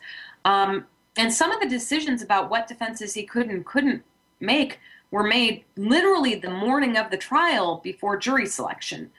It was that morning that a judge decided he couldn't use an entrapment defense. And, you know, in the weeks just prior to the trial, couldn't use a medical marriage. You get closer to trial, you have fewer and fewer ways to attack this argument that you are dealing drugs. Because how can you say you were obeying the state law if the judge said, no, that's not relevant in court, and I'm not going to allow you to admit that as evidence?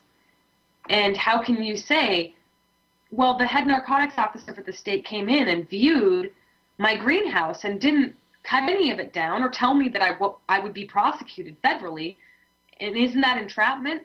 Well, if the judge strikes that defense down the morning that the jury is selected, well, there you go. You're going on trial, and now your lawyer's got to scramble and figure out exactly how he's going to present a defense, if he's going to present a defense. And at this point, Chris didn't have one. What they were able to do is they said, the prosecutors brought him up on the stand and said, Mr. Williams, were you growing marijuana? Yes, I was. Were you distributing marijuana? Yes, I was. Did you have weapons? Did you ever use firearms? Yes, I did. So that was what they asked, and in return, his lawyer wasn't able to cross-examine him and say, well, Mr. Williams, were you complying with state law when you grew that marijuana? And Mr. Williams, when you distributed that marijuana, were you distributing it to state legal patients who were terminally ill and disabled? And Mr. Williams, when you possessed those firearms, what were you using them for? Were you using them for providing the drugs, or were you using them for hunting? And that wasn't allowed to be introduced. So basically, it was pretty easy for a jury to convict him on the drug charges. But the gun charges in Montana, there was a juror who really had a problem with convicting Chris on these gun charges. But all the other jurors felt that the way it had been described to them in court by both the judge and the prosecutor, that it was cut and dry. And since then, actually very recently, within the last month, the 11th District Court has ruled that just because somebody has drugs and also has guns does not mean that they are automatically connected.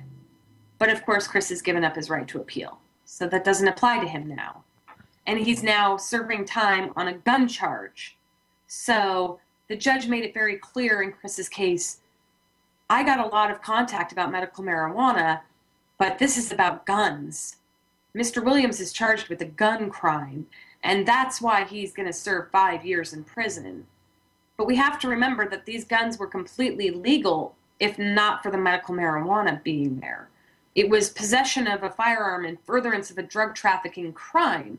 So if there was no drug trafficking crime, medical marijuana, these guns were legal. He couldn't have been charged. So it really is about medical marijuana and less about the guns. It's just that they use the guns to make their argument more palatable when the public said this isn't right. Wow. Just, it seems like either a circus or the Twilight Zone. It's insane. For those just joining, I'm speaking with Kari Boiter. She is the head of the campaign to free Chris Williams, a state legal medical cannabis provider who is now sitting in jail, unfortunately, and without his rights. How is Chris doing right now, and where can people write to him? Chris is an amazing individual. On top of having courage and conviction to stand trial in the face of danger, you talked how rare it is for people to go on trial, Aaron Sandusky and Chris Williams. I can actually name most of the medical marijuana caregivers who have gone on trial. That's how rare it is.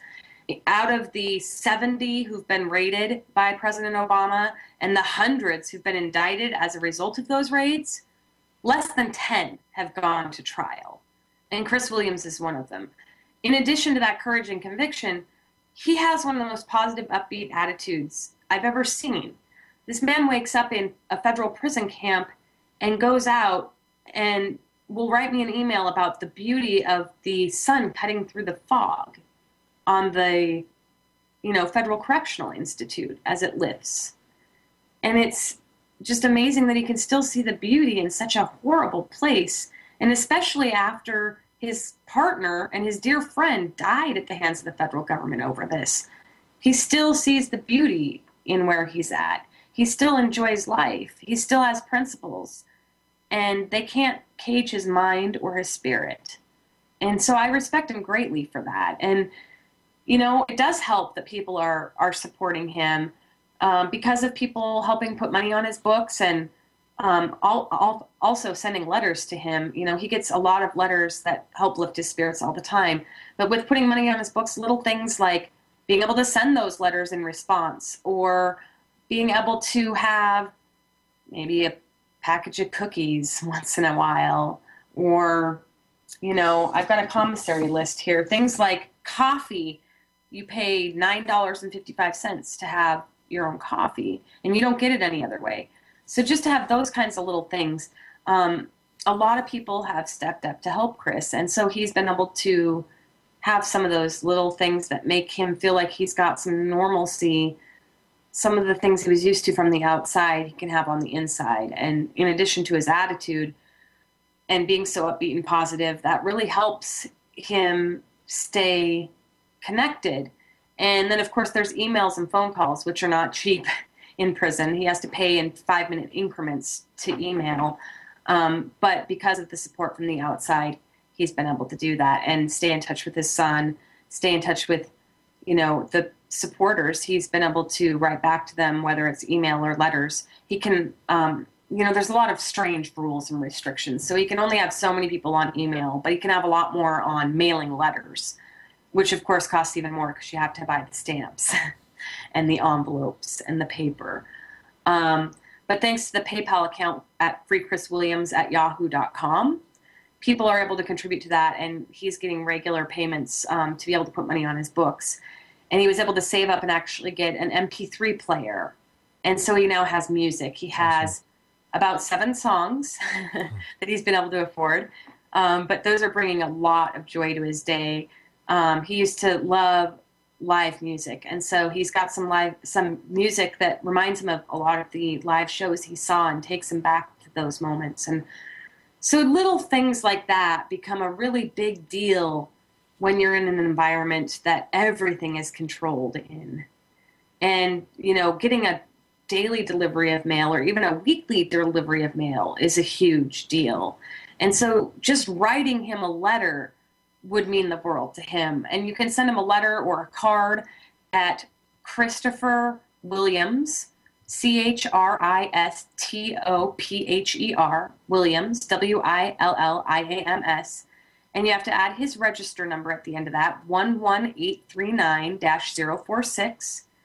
And the address is FCI Sheridan Satellite Camp, P.O. Box 6000, Sheridan, Oregon, 97378. And sending him your letters and letting him know that we haven't forgotten about him and that we'll be here for him when he gets out in 5 years, help him endure this time that he's dealing with. And I did actually just return from Oregon today. I got approved for visitation on Friday. And so I got to go visit him this weekend for the first time and give him a hug for the first time since sentencing. This was the first hug he had in 6 months. And that was really nice, It's, of course, in a federal prison. And, it's really sad seeing all the families there and having Chris tell me, yeah, that guy right there is here for medical marijuana. And that guy right here is here for medical marijuana. That guy's here for pot. And seeing all of their families who are suffering through this just as much as the prisoners themselves. It's not easy to drive into that federal correctional institution with barbed wire all around it. And it's even harder to leave your loved one there. And seeing all of those families who are devastated by this war on drugs, it's really motivates you to want to stop it and change it and do something to make the world better and end this painful journey for these families and these children. There were so many children in there who are growing up without their parents. It's just so saddening to me. Mm-hmm. Exactly. And for those, you can get the address to write Chris Williams at the Facebook page. Just search for Free Chris Williams. And again, freechriswilliams@yahoo.com is the PayPal handle. Be sure to donate if you can. Even a little goes a long way, $1, anything. Do you have any final words for our listeners? Again, any other places they can find it online? Videos that they maybe can see of activism, like of coverage of the news or anything like that, and just your thoughts on the whole situation. Well, for those who might have questions about just the lengths Chris Williams went to comply with state law, there is a New York Times documentary video on Chris Williams, and it's called The Fight Over Medical Marijuana. And you can just Google The Fight Over Medical Marijuana, New York Times, and see the video of Chris giving tours to the head narcotics officer for the state of Montana and the local lawmakers and see everything he was doing to try and comply with state law. And there are some bills in Congress that you can support that would have made a difference for Chris Williams. There's the Truth in Trials Act that you mentioned, Alex, and that was brought to us by the fine folks at Americans for Safe Access. That would allow our caregivers to present a defense in court, in federal court, where they're not being able to present these defenses. And there was also another bill at that same time simultaneously dropped in Congress from Representative Blumenauer in Oregon, which would allow marijuana to be rescheduled to Schedule 3.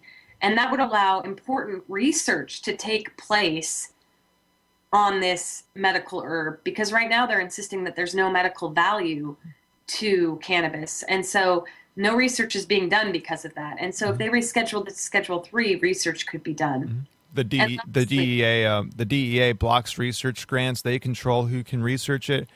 And going back to epileptic patients who see their seizures almost eliminated or controlled, it's really their physical proof of it happening. Unfortunately, they can't consider that scientific evidence. It has to be done in a lab or what have you, with peer review and so on and so forth. but making it illegal is just makes it, you can't even study it. It's got to be the most nonsensical part about all this.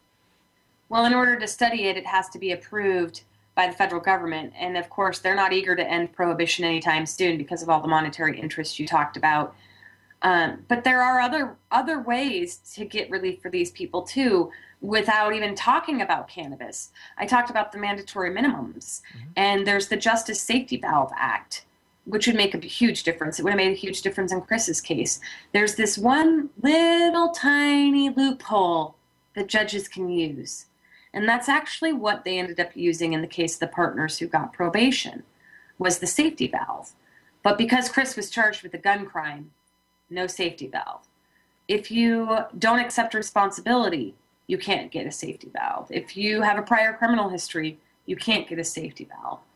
And so the legislation introduced by Senator Leahy and Rand Paul out of Kentucky would actually make it so that that safety valve could be applied to more federal prisoners. And as a result, we would hopefully end this massive overcrowding of our prisoners.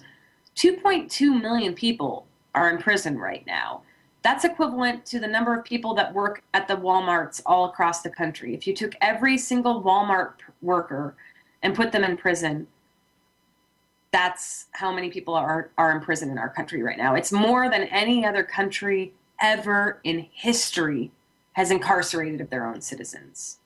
So we complain about human rights abuses abroad, and yet here we are locking up more of our own citizens than the worst dictators that have ever existed in history. And so just by looking at mandatory minimums, we could relieve that. By looking at federal good time, I don't think people realize when you're in the federal system, you serve it all. There's no such thing as parole.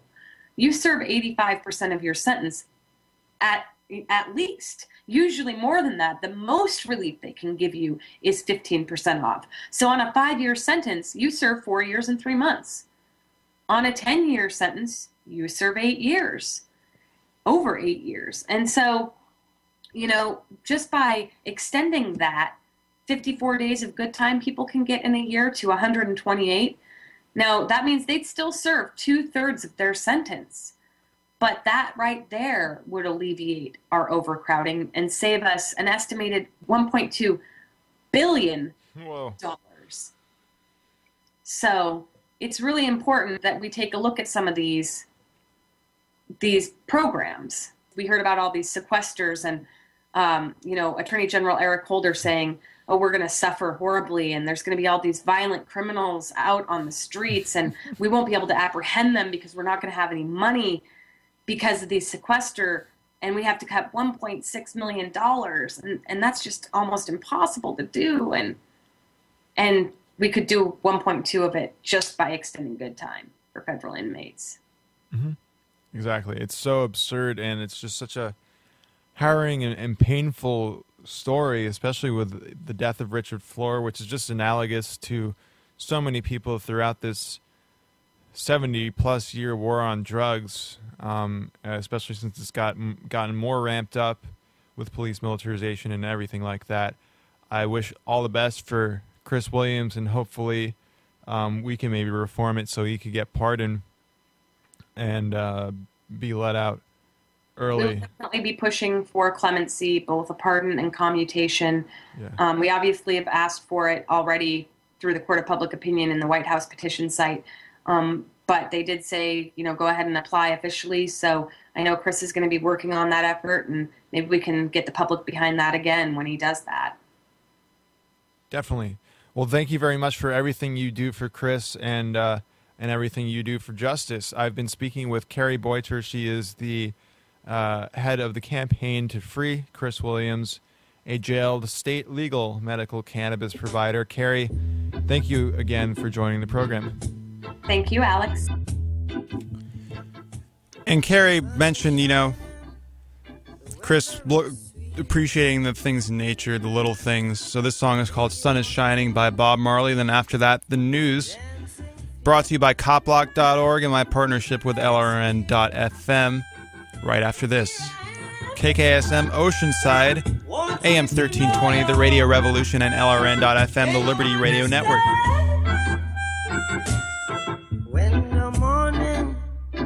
Yonder the rainbow, yeah, yeah.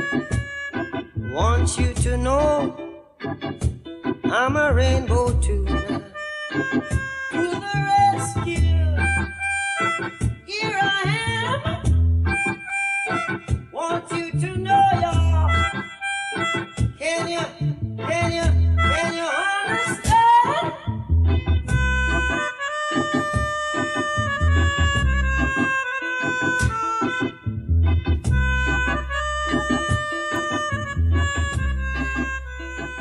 Sun is Shining by Bob Marley. For Chris Williams, you know.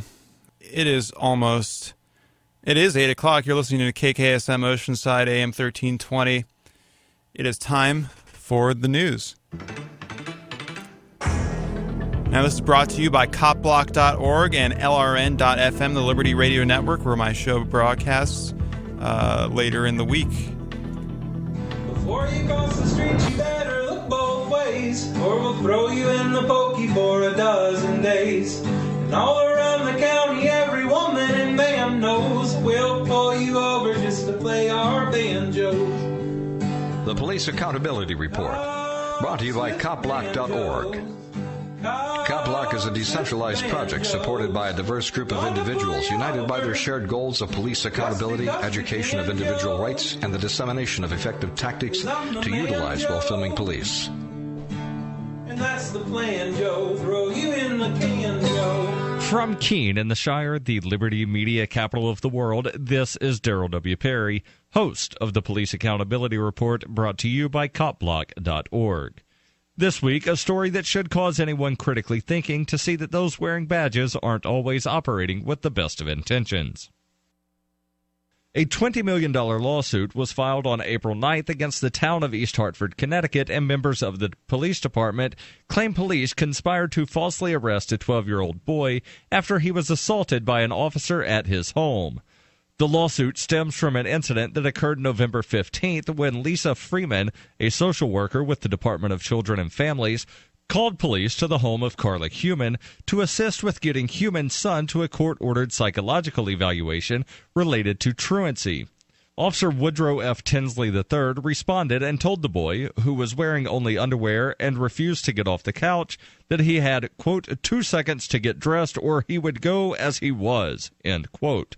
The boy refused. Tinsley exploded, put the boy in a headlock, and punched him in the face. When Tinsley tried to pull the boy outside in his underwear, the boy grabbed both sides of the doorframe, and Freeman, quote, fearing that Tinsley would break the child's arms, pulled the child's hands off the doors, end quote. Despite pleas to stop from Freeman and the child's mother, Tinsley continued to assault the child, dragging him back into the apartment and handcuffing him face down on the floor, where he punched him in the face and stomach and kneed him in the neck and head.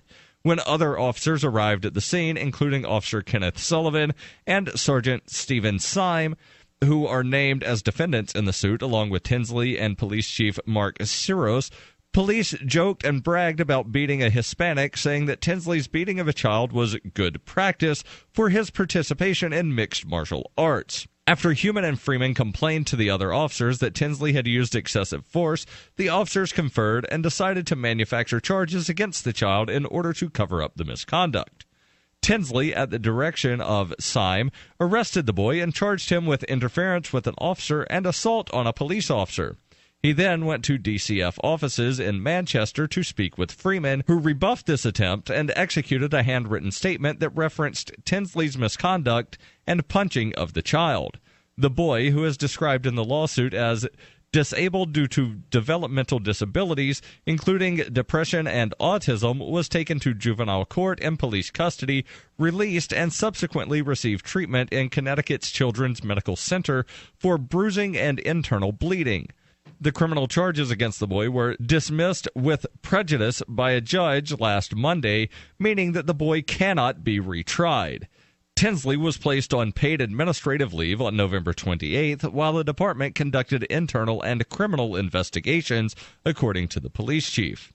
The chief said that Tinsley was returned to active duty on December 21st after the criminal investigation determined that there was no probable cause for his arrest. And CopBlock would like to congratulate the winner of the Checkpoint contest. On March 4th, CopBlock announced the Checkpoint Contest, which solicited content that best demystifies checkpoints and educates others about their rights should they encounter one themselves. Congratulations to Gavin Seam. To watch Gavin's video, go to copblock.org/checkpointcontest. In fact, you can watch all of the video submissions. For winning, Gavin was given the Viho Movie Gumball 3000 HD video camera. That's this week's Police Accountability Report, brought to you by copblock.org.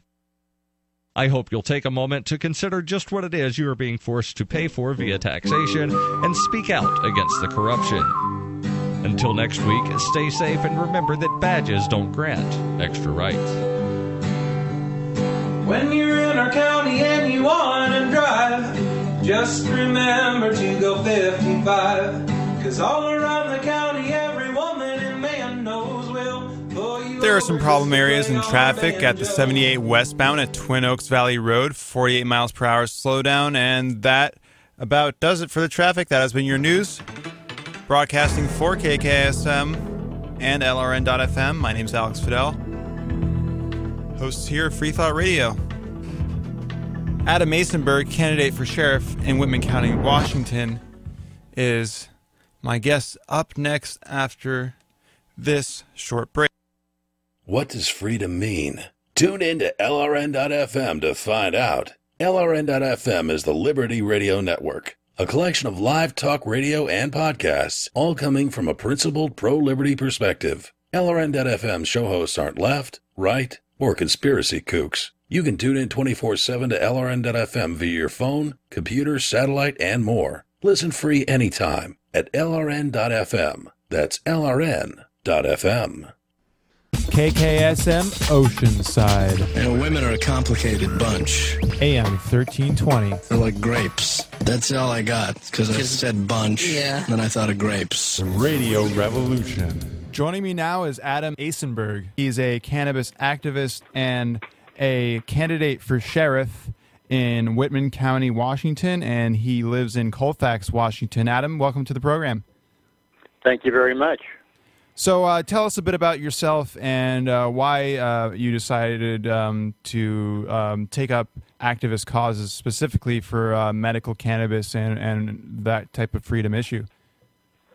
Well, because of the simple fact that I used to be a security officer back in 1985, waiting to become a LA police officer, and I was guarding dynamite on the job. Some people tried to steal dynamite. I got involved in stopping the theft.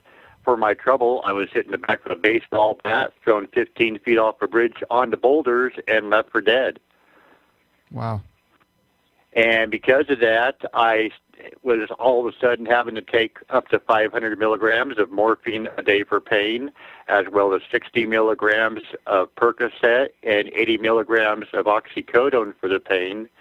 And even with all of those heavy narcotics, I was still going through anywhere from 40 on up to 70 grand mal seizures a day, where I would flop around like a fish out of water and black out from the pain. But what it physically felt like was someone pouring gasoline on me, lighting me on fire, and leaving me for dead all those times.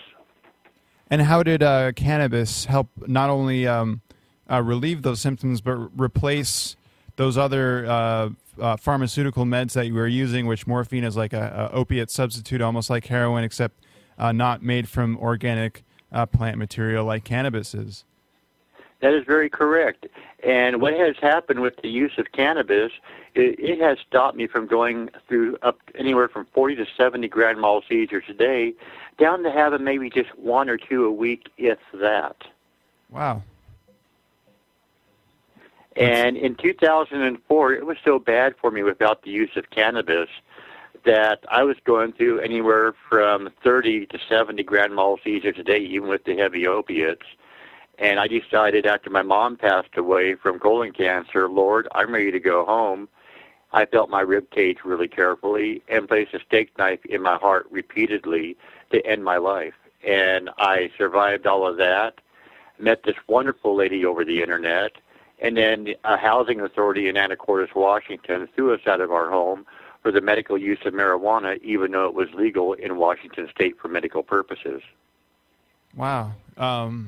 Do you want to describe the scientific reasons for why cannabis helped stop your seizures? I know that it is a neuroprotective substance.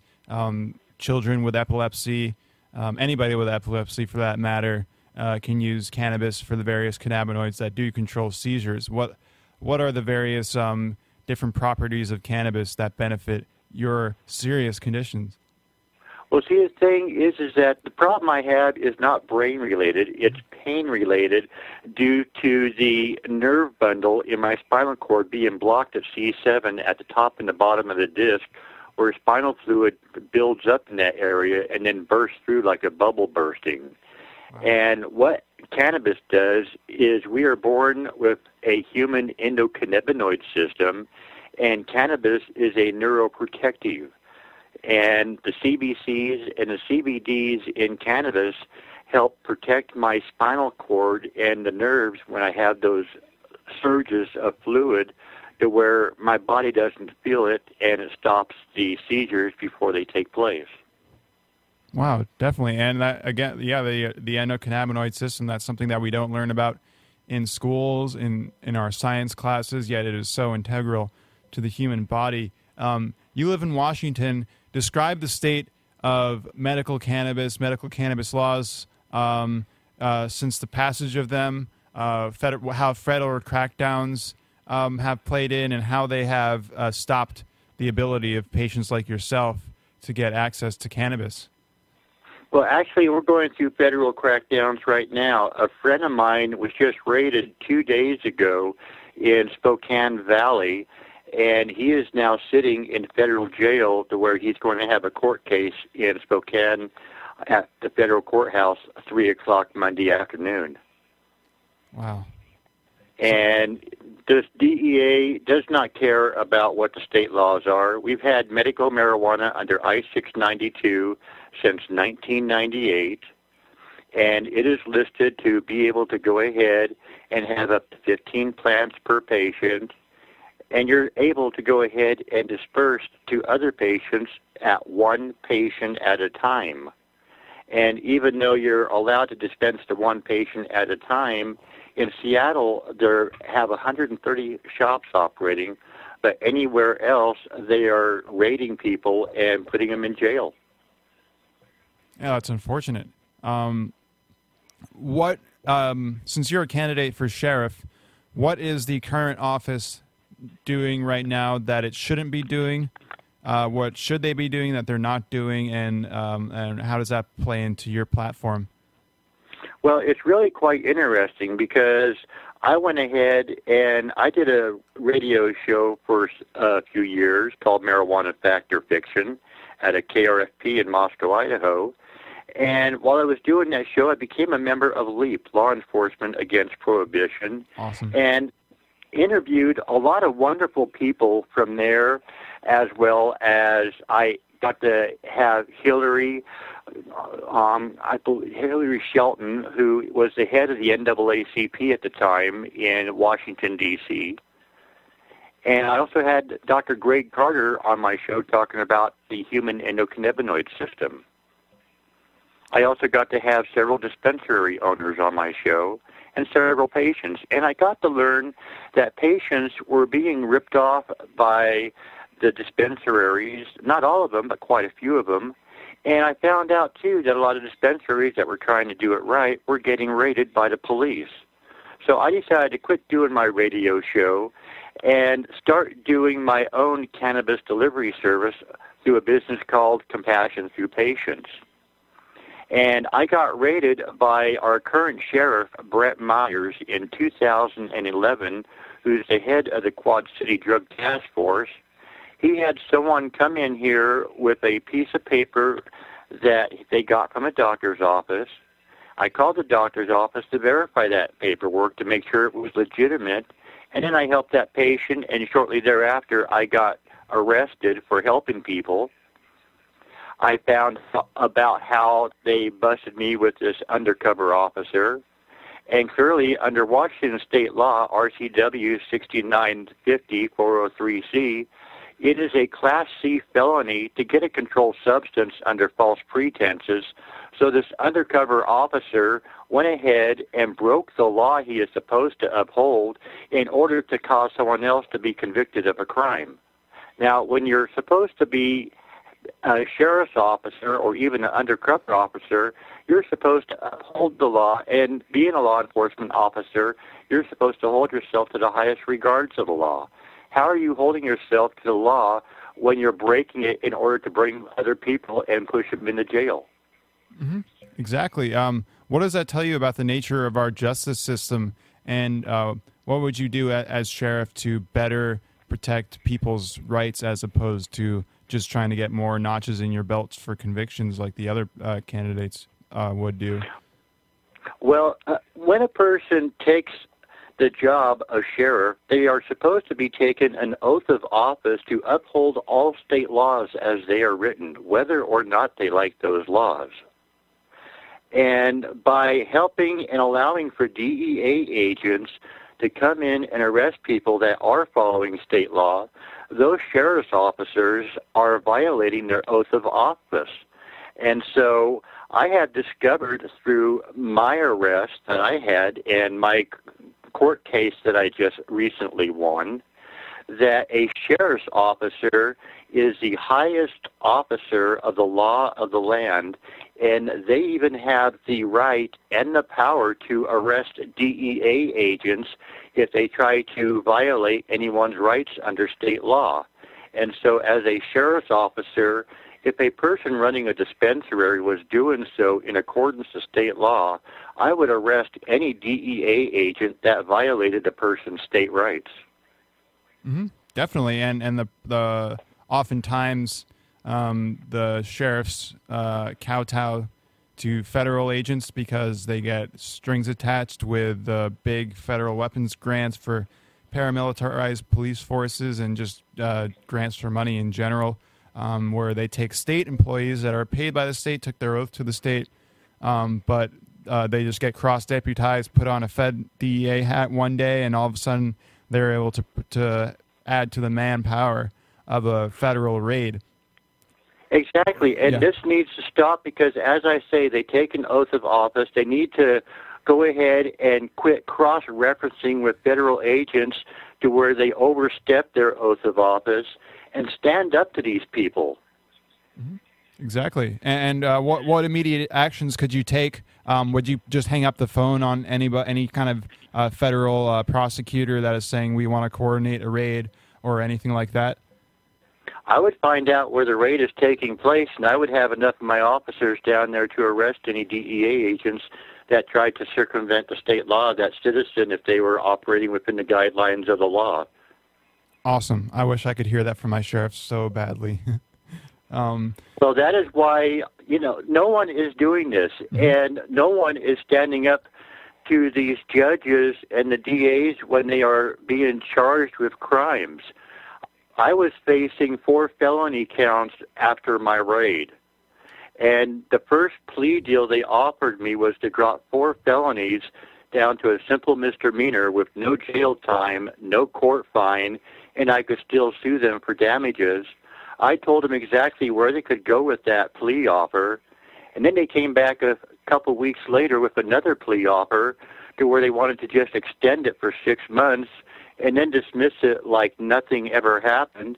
And I told them, no, you can kiss that away too. I want a jury trial. Mm-hmm. What can the sheriff's department have on fair trials, making sure that people are guaranteed speedy trials, guaranteed their defenses?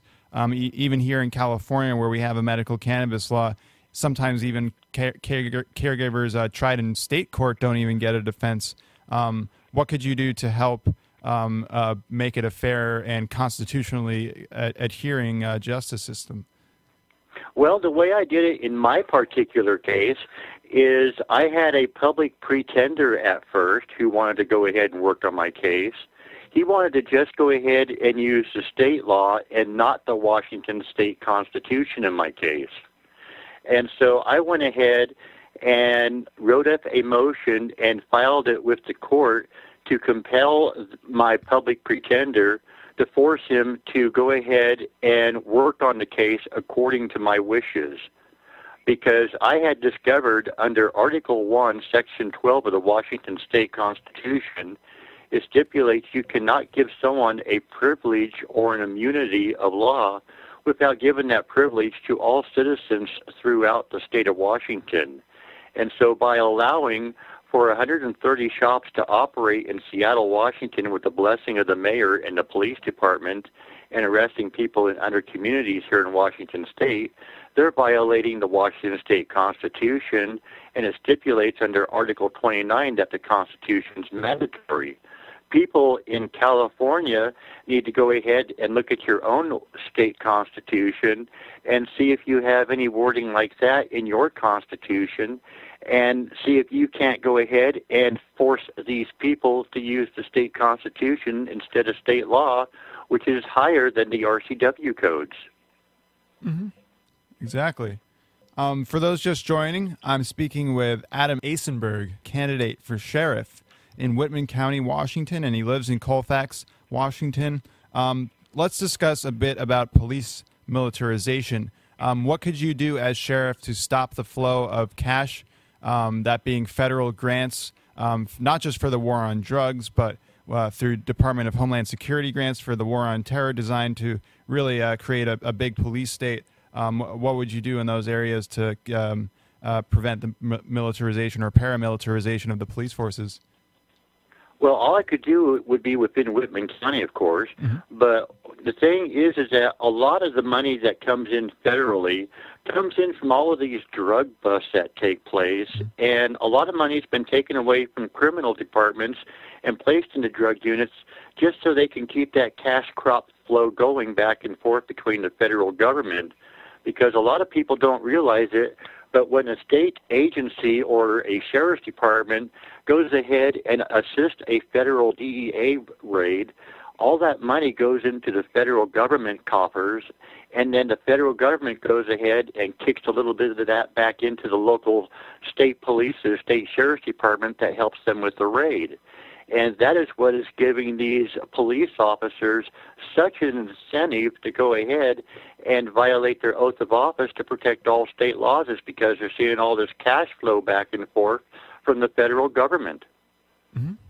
What would you do about the Department of Homeland Security giving armored vehicles and ammunition to local law enforcement departments for supposed domestic terrorism? What would you do about the police state and respecting people's constitutional rights to free speech? I would always honor a person's constitutional right to free speech. That is something that is guaranteed to people, and that is something that is usually taken away now, which is just brutal.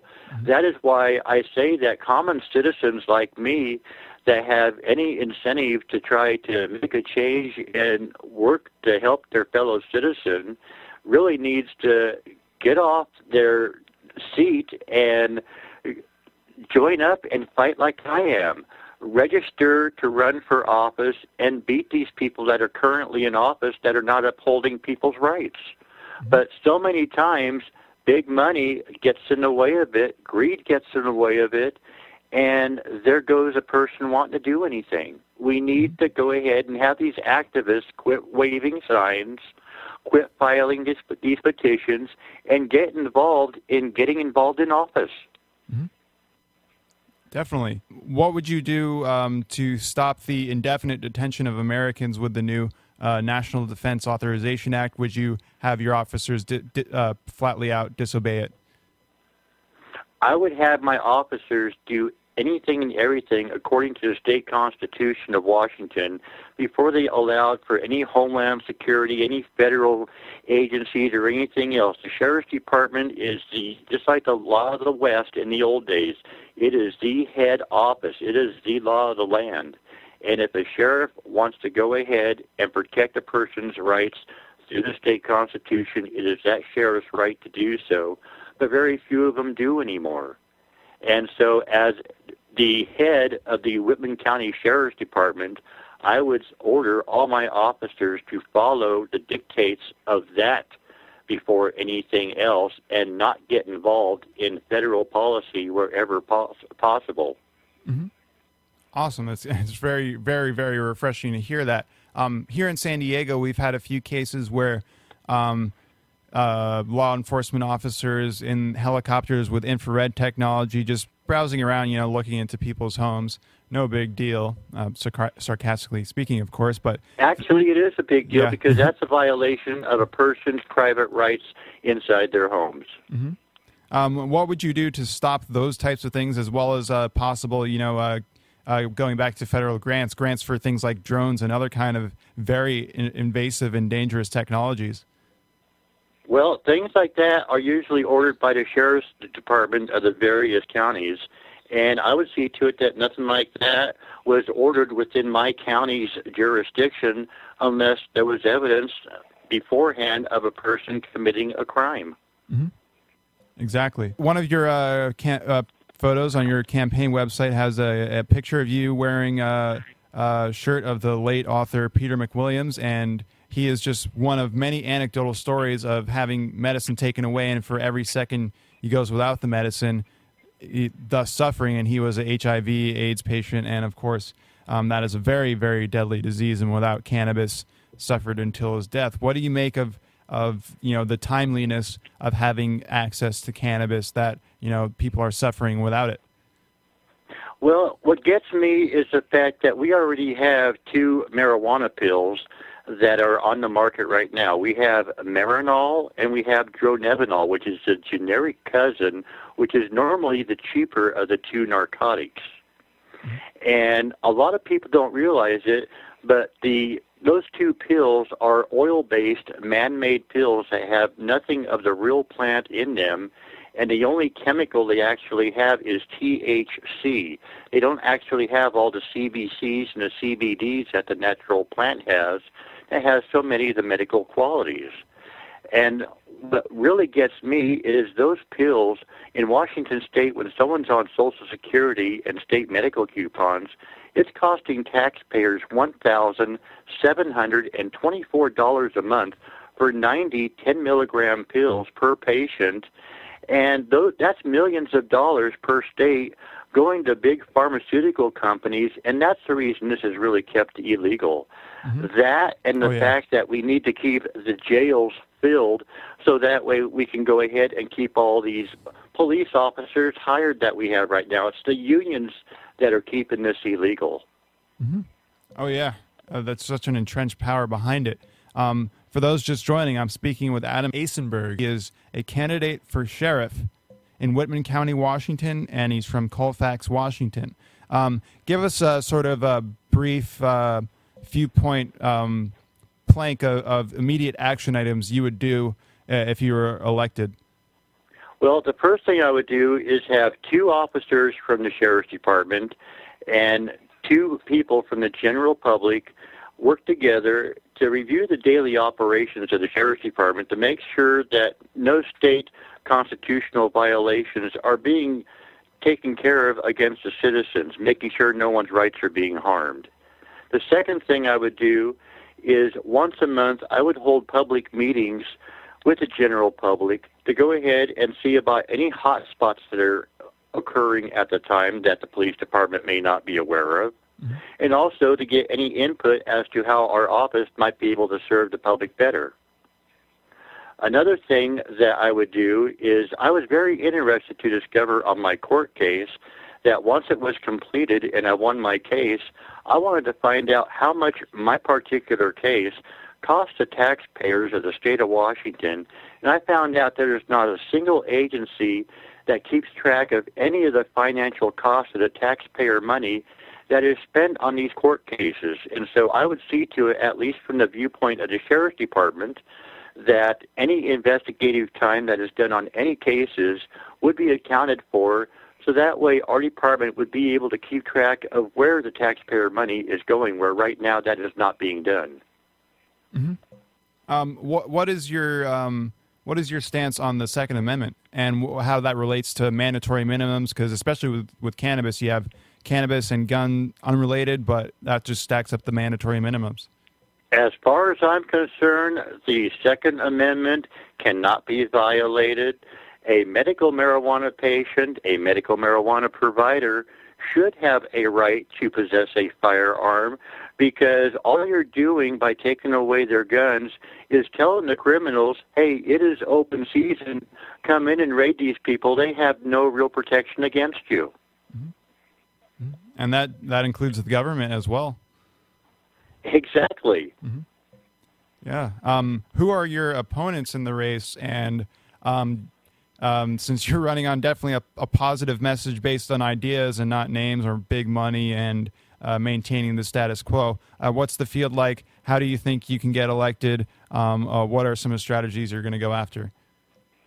Well, as far as my running mate goes, the only person that I could possibly have so far that I know of is Brett Myers, but it is still early because the election is not till 2014 in November. He has not re-registered yet as a possible candidate, so I'm the only actual registered candidate at this point in time. But one of my strategies, which I've already been working on, is when the Washington State University is in session, all of a sudden the growth of Whitman County is about 3 times as large as it normally is. And so I'm trying to build up the student body of the Washington State University to really get behind my message of bringing new life into the Justice Department and making it to where we serve and protect again instead of rob and harass. Mm-hmm. And that is one of the policies and schemes I'm working on. The other idea I have is on 4/20, and what a better time to have it, we're going to be having the first Hemp Fest of the season down in Moscow, Idaho, and I'll be speaking on stage about the campaign down there, and there's a lot of Washington State University students that come down there. And then I will more than likely be speaking at the Seattle Hemp Fest as well this year. Awesome. Where can people donate to your campaign, find your campaign online, and do you have any final messages for the listeners? Yeah, I would like to say before I give the contact information that one of the other things I would like to do as sheriff if I get elected is take money back out of the narcotics unit, place it into the criminal unit to where property crimes are actually getting investigated again, because out here they're really not getting investigated anymore, just over a phone call, and that's about it. Mm-hmm. And if we go ahead and get these criminals arrested that are breaking into people's homes, cars, and everything else, and causing all these other horrendous crimes throughout the state, we could go ahead and take care of a lot of drugs at the same time, because a lot of these criminals go ahead and rob to support their drug habits. Mm-hmm. There's a lot of people that use cannabis and other things that are able to hold down a 40-hour work week, take care of their families, and not be a problem to society. Let's go ahead and spend our resources on the actual problem cases through the criminal divisions that are causing harm to other people and leave the other people alone. And as far as getting hold of me goes, you can do it 2 ways. You can go ahead and log on to my campaign website at marijuanafactorfiction.org, or you can go ahead and give me a call at area code 509-288-4799. As far as donating goes, right now I don't have anything online, but if you call me or check onto my website, my mail address for my post office box and everything is right there. Mm-hmm. Do you have any filing requirements? Do they have to give you their full name, address, and the the IRS thing where they have to put their occupation information? They have to fill out what information they want to give me if they would like a tax deduction on this, because right now, with me being filed with the Public Disclosure Commission of Washington State, I do believe people can go ahead and start writing their campaign donations off on their taxes if they wish to help me. Oh, I didn't even know that. That sounds really cool. So, Adam Assenberg, candidate for sheriff in Whitman County, Washington, and he's from Colfax, Washington. Thank you very much for joining the program. I thank you very much for having me. And you can check out his new website, which is Adam4Sheriff.org. And it is 8:34. That means it is time for the news. So I talked about the bombing. I talked about not giving up our civil liberties in the name of safety, because you know what? Yeah, in 24, Jack Bauer ripped out the intestines of this supposed terrorist suspect to get information at. Well, not to get information at, because he wasn't giving him information to begin with. So he said, "Enough with this. I'm going to rip your intestines out." And Jack Bauer ripped his intestines out. Do people really think that's how it goes down? That you have to rip the guy's intestines out to stop a terrorist attack? Well, that's not how it works. Real life is not like 24. We don't get made safer by giving up our civil liberties. So I can't stand this neocon argument anymore. It's just is life a fictional TV show to you? It boggles my mind. In state news, San Diego police assault and arrest man for filming them. The detainee was being written a ticket for smoking a cigarette on the Mission Beach boardwalk. The officer claimed the cell phone was a weapon before smacking it out of his hand, tackling the person, and then lacerating his chin. It has been established by numerous court cases that police do not have the right to take away your camera. Yeah, it's a weapon, all right, a weapon of accountability. And I don't think they like that. In national news, Obama is misleading the public on drone strikes, saying we only go after high-level Al-Qaeda. And I have it written down here as Al-CIA. A friend of mine tipped me off to that way to spell it, because Al-Qaeda is a creation of the CIA.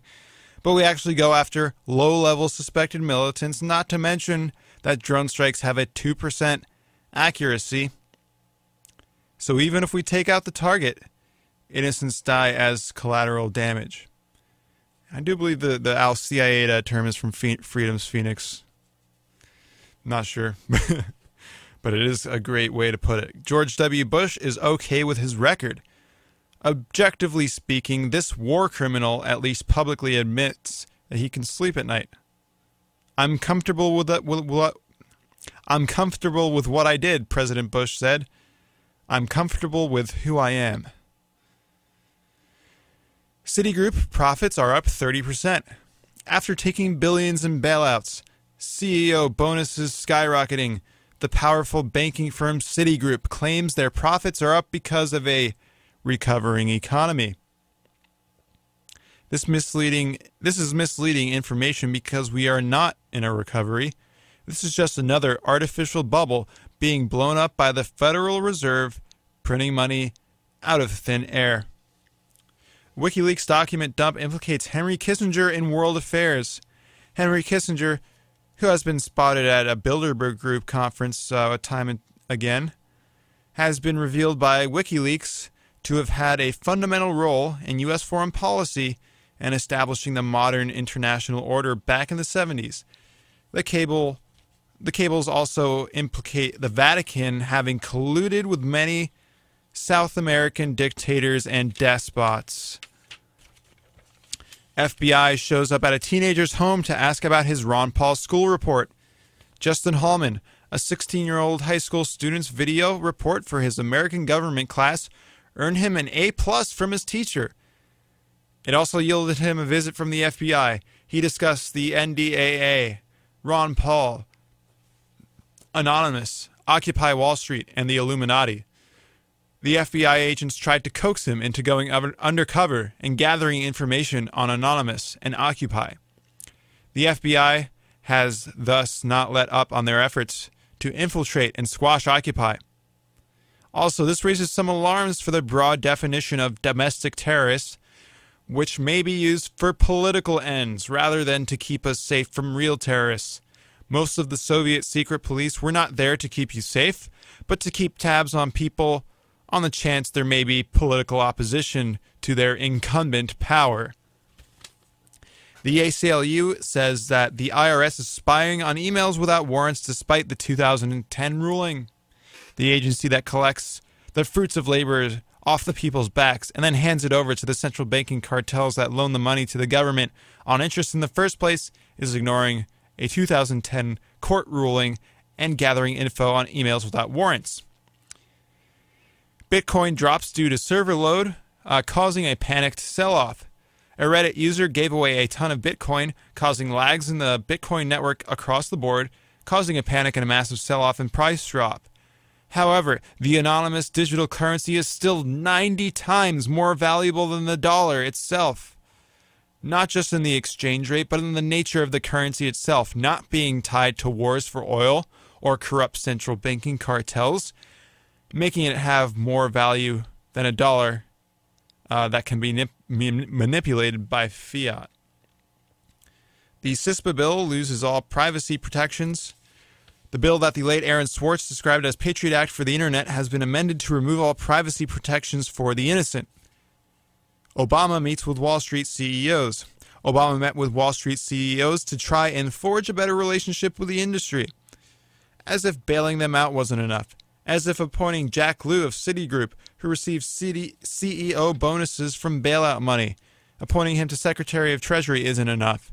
As if attending the Bilderberg Conference in 2008 with Hillary Clinton before receiving the Democratic nomination wasn't enough to prove that he is one of the elites. This public relations stunt is making Obama seem less corporatist than he actually is. Police attempt to falsely arrest a teen after assaulting him at his home. A $20 million lawsuit filed Tuesday against the town and members of the police department claims police conspired to falsely arrest a 12-year-old boy after he was assaulted by an officer at his home. Ron Paul to launch Foreign Policy Institute and claims that Bradley Manning is more deserving of the Nobel Peace Prize than President Obama. In international news, extremist rebels in Syria are growing stronger as U.S. steps up funding. The Syrian rebels, who are comprised of some extremist jihadists, are growing stronger as Secretary of State John Kerry is seeking to step up funding for an organization that is filled with members of Al-Qaeda. We are currently repeating the mistakes of the 1980s when Rumsfeld and Brzezinski created Al-Qaeda Mujahideen and the Taliban with U.S. money, weapons, and training. In fact, Brzezinski is still active in our government, or the government. Uruguay legalizes gay marriage, the third nation in the American continent to do so. An Israeli journalist, Amira Haas, sparks furor at home for standing up for Palestinians. Amira is the only Israeli Jewish journalist to spend 20 years living in and reporting from Gaza and West Bank. Recently has been the subject of malicious hate mail and calls for her arrest for defending the right of Palestinians to resist violent occupation. Haas said Israelis remain in denial about how much violence is used on a daily basis against Palestinians. She says, they don't like to be told that someone has the right to resist their violence. This is typical, a typical, hate mail towards people who are of Jewish faith, including those who have ancestors wiped out the Holocaust, who also openly condemn the apartheid, but them being Jewish and having ancestors dying in the Holocaust still gets them called and smeared anti-Semitic. Doesn't make sense to me, but it's an unfortunate irony for those who wish to speak freely. In other news, today marks the 3rd anniversary of the passing of legendary hemp activist Jack Herer.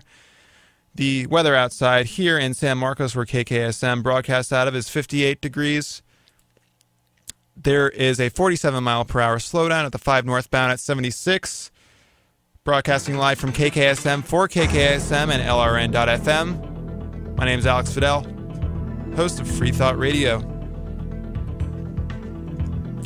We'll get to more news stories later, but up next on the playlist is Uniformed Guards by Plasmatics and The Central Scrutinizer by Frank Zappa.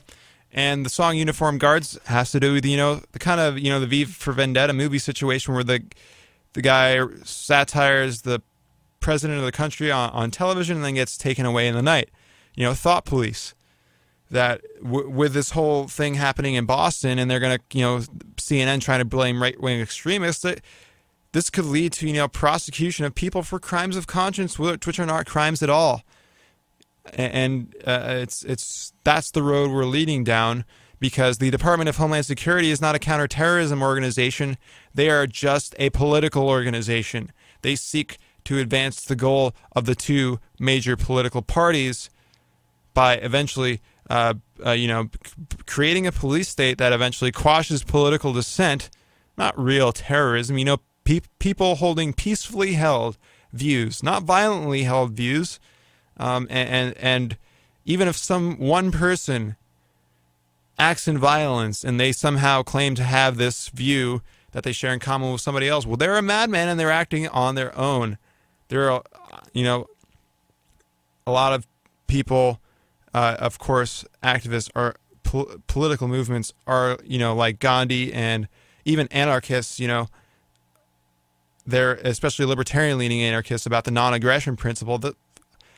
Homeland Security probably knows that, possibly, but they're not going to care anyways. They're about, squashing and getting rid of political dissent, because less political dissent means more incumbency, more people getting reelected instead of getting de-elected and being replaced by somebody new. And that's exactly the road we're going down. So this is Uniformed Guards by the Plasmatics. And then after that, this Central Scrutinizer by Frank Zappa, all enforcing all the laws that have not been passed yet, here on KKSM, the Radio Revolution, and LRN.FM, the Liberty Radio Network.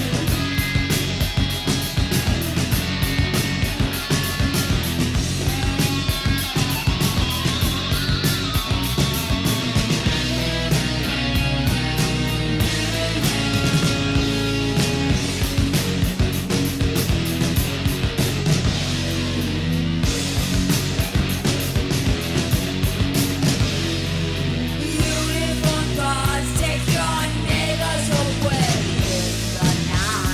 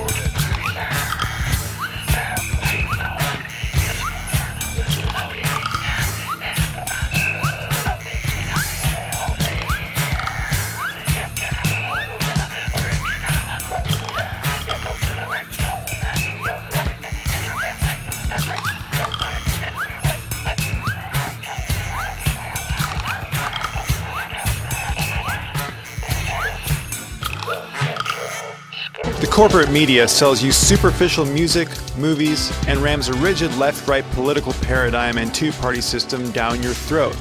My name is Alex Fiddle, host of Free Thought Radio. Tune in as I give voice to the unsung in the musical, cinematic, and political philosophical world. Instead of listening to neoconservative hacks on AM radio, hear the alternative voices in the independent, libertarian, and progressive viewpoints in contrary to the establishment news sources which censor the government's true actions as an aggressor around the world, and expose yourself to different artists and genres of music as true art makes life positive and fruitful. Free Thought is live, Mondays, 6 to 9 p.m. Pacific Standard Time on KKSM, The Radio Revolution, and podcasting throughout the week at LRN.FM, the Liberty Radio Network. freethoughtmedia.org.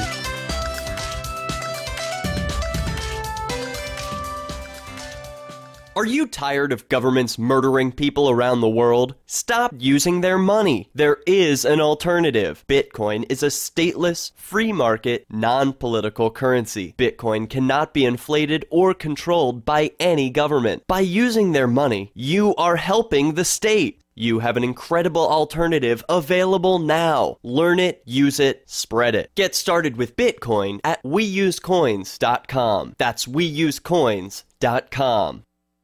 What does freedom mean? Tune in to LRN.FM to find out. LRN.FM is the Liberty Radio Network, a collection of live talk radio and podcasts, all coming from a principled pro-liberty perspective. LRN.FM show hosts aren't left, right, or conspiracy kooks. You can tune in 24/7 to LRN.FM via your phone, computer, satellite, and more. Listen free anytime at LRN.FM. That's LRN.FM. You're part of the Radio Revolution. Sex, drugs, rock and roll, chips, dips, chains, whips. You know, your basic high school orgy type of thing.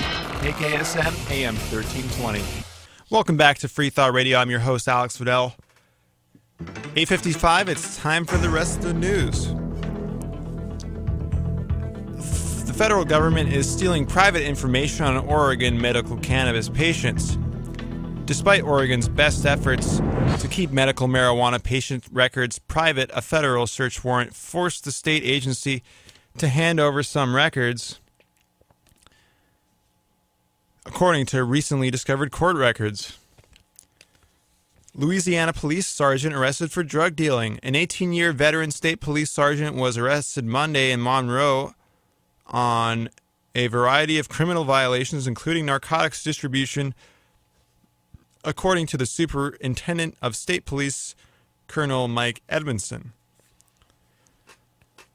The Maine Attorney General is resisting efforts to reform drone surveillance. The Attorney General is pushing back against meaningful limits on law enforcement's use of drones, according to the ACLU of Maine. After hearing from both the ACLU and Attorney General Janet Mills, yesterday the Judiciary Committee deferred action on LD 236, a bill that would require police to get a probable cause warrant before using drones to collect information about people in most cases. President Obama claims that the FHA needs a bailout. The government and the Federal Reserve have been buying up mortgage-backed securities in the same way Wall Street had done before the crash. Now President Obama says the Federal Housing Administration needs a bailout. The Obama administration's proposed budget projects the agency, which insures more than $1 trillion in mortgages and has a large presence in the Memphis housing market, would need a $943 million bailout this year to stabilize its shaky long-term finances. It would be the first time the FHA, which is financed by the premiums it charges homeowners, has needed taxpayer funds in its 79-year history. 3D printing unites hackers and gun rights activists. Having recently obtained his federal manufacturing license, Wilson hopes to release, this is from Reason 24/7, hopes to release files from world's first fully 3D printable firearm by the end of this month. His past progress has already thrown a major wrench into the Americans' resurgent gun control debate, feeding doubts about the efficacy of renewed bans on undetectable firearms. But his reasoning, he claims, isn't really about the Second Amendment at all. It's about technological progress, rendering the very concept of gun control meaningless. A hunger striker at Guantanamo speaks out. He says, one man here weighs just 77 pounds, another 98. Last thing I knew, I weighed 132, but that was a month ago. I've been on a hunger strike since February 10th, and I've lost well over 30 pounds. I will not eat until they restore my dignity. U.S. interest payments on debt to hit $763 billion by 2023. The Federal Reserve is going to be anticipating a higher standard of living for their employees and families when more U.S. tax dollars are redirected into their pockets for debt owed to them by the U.S. government. In international news, Israel attacks Syria. Israeli troops are claiming to have scored a quote-unquote direct hit, and this is from antiwar.com, in an attack on a target inside Syria today after responding to what they claimed was gunfire towards Israel that did no damage and caused no injuries. Israel pioneers in alternative medicine and anti-establishment science. In an area where Israel is doing good, which coincidentally are the actions of people and not the oppressive, violent government. They have pioneered research on medical marijuana, as well as recently banning the addition of sodium fluoride in the water supply, and I am so against fluoridation of water. This is very good news. That about does it for the news. Talked about that today is the 3rd anniversary of the passing of hemp activist Jack Herer. There are a few slowdowns. There's a slowdown 5 northbound at the 76, 48 miles per hour slowdown, and 5 southbound at La Jolla Parkway, 41 miles per hour slowdown. 78 westbound at Center City Parkway, 50 miles per hour. 78 westbound at East off College Boulevard, 50 miles per hour slowdown. And that has been your news. So my guest next week is Lloyd Kaufman, the creator of The Toxic Avenger and president of Troma Movies, as well as Electro Pig, hemp activist and founder of Overgrow the World, and should be a very, very interesting show. Point I want to make about Tax Day. You should go online, check out the movie America, Freedom to Fascism. Or another good one is the American Dream film. It's a cartoon, both of them about the Federal Reserve and the IRS. First of all, the Federal Reserve is a private bank created by an elite group of Wall Street bankers in 1913, and it was passed at the same time as the income tax. Why, you may ask? Well, the government has the constitutional authority to issue their own money for free, just except for the cost of mining gold and silver, which is considered constitutional currency.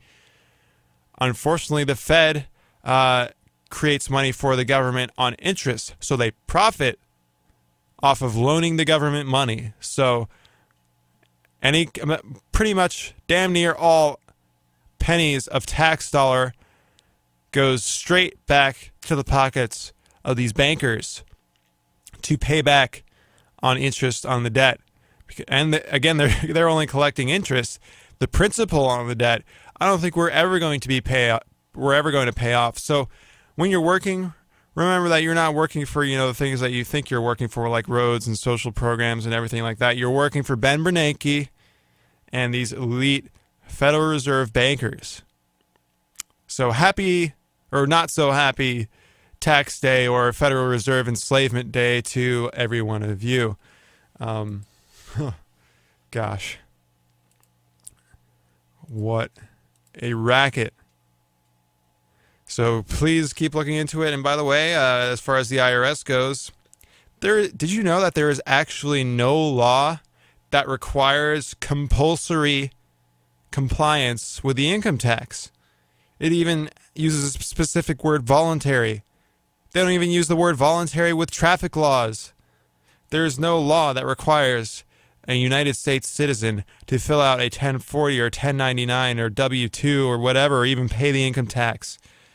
Although, I'm not saying you shouldn't, because they have a lot of guns and influence, so that it's just food for thought. I'm not saying you should evade taxes, because it would be the moral thing to do. Yes, it'd be keeping your own money, but it would also be crazy, and you'd suffer a lot criminally. Look at Wesley Snipes. So instead of evading your taxes, why not contribute to peaceful activist efforts to abolish the IRS and the Federal Reserve altogether? This 2013, the 100th anniversary of the Federal Reserve and the income tax. So be sure to tune in next week. Monday is live 6 to 9 p.m. in San Diego. It's North County, San Diego, and then some, goes past the I-15 in Fallbrook and south to past La Jolla and stuff. So you could get it around North County, San Diego, and then some, like going east and everything like that. Or throughout the week at LRN.FM, the Liberty Radio Network.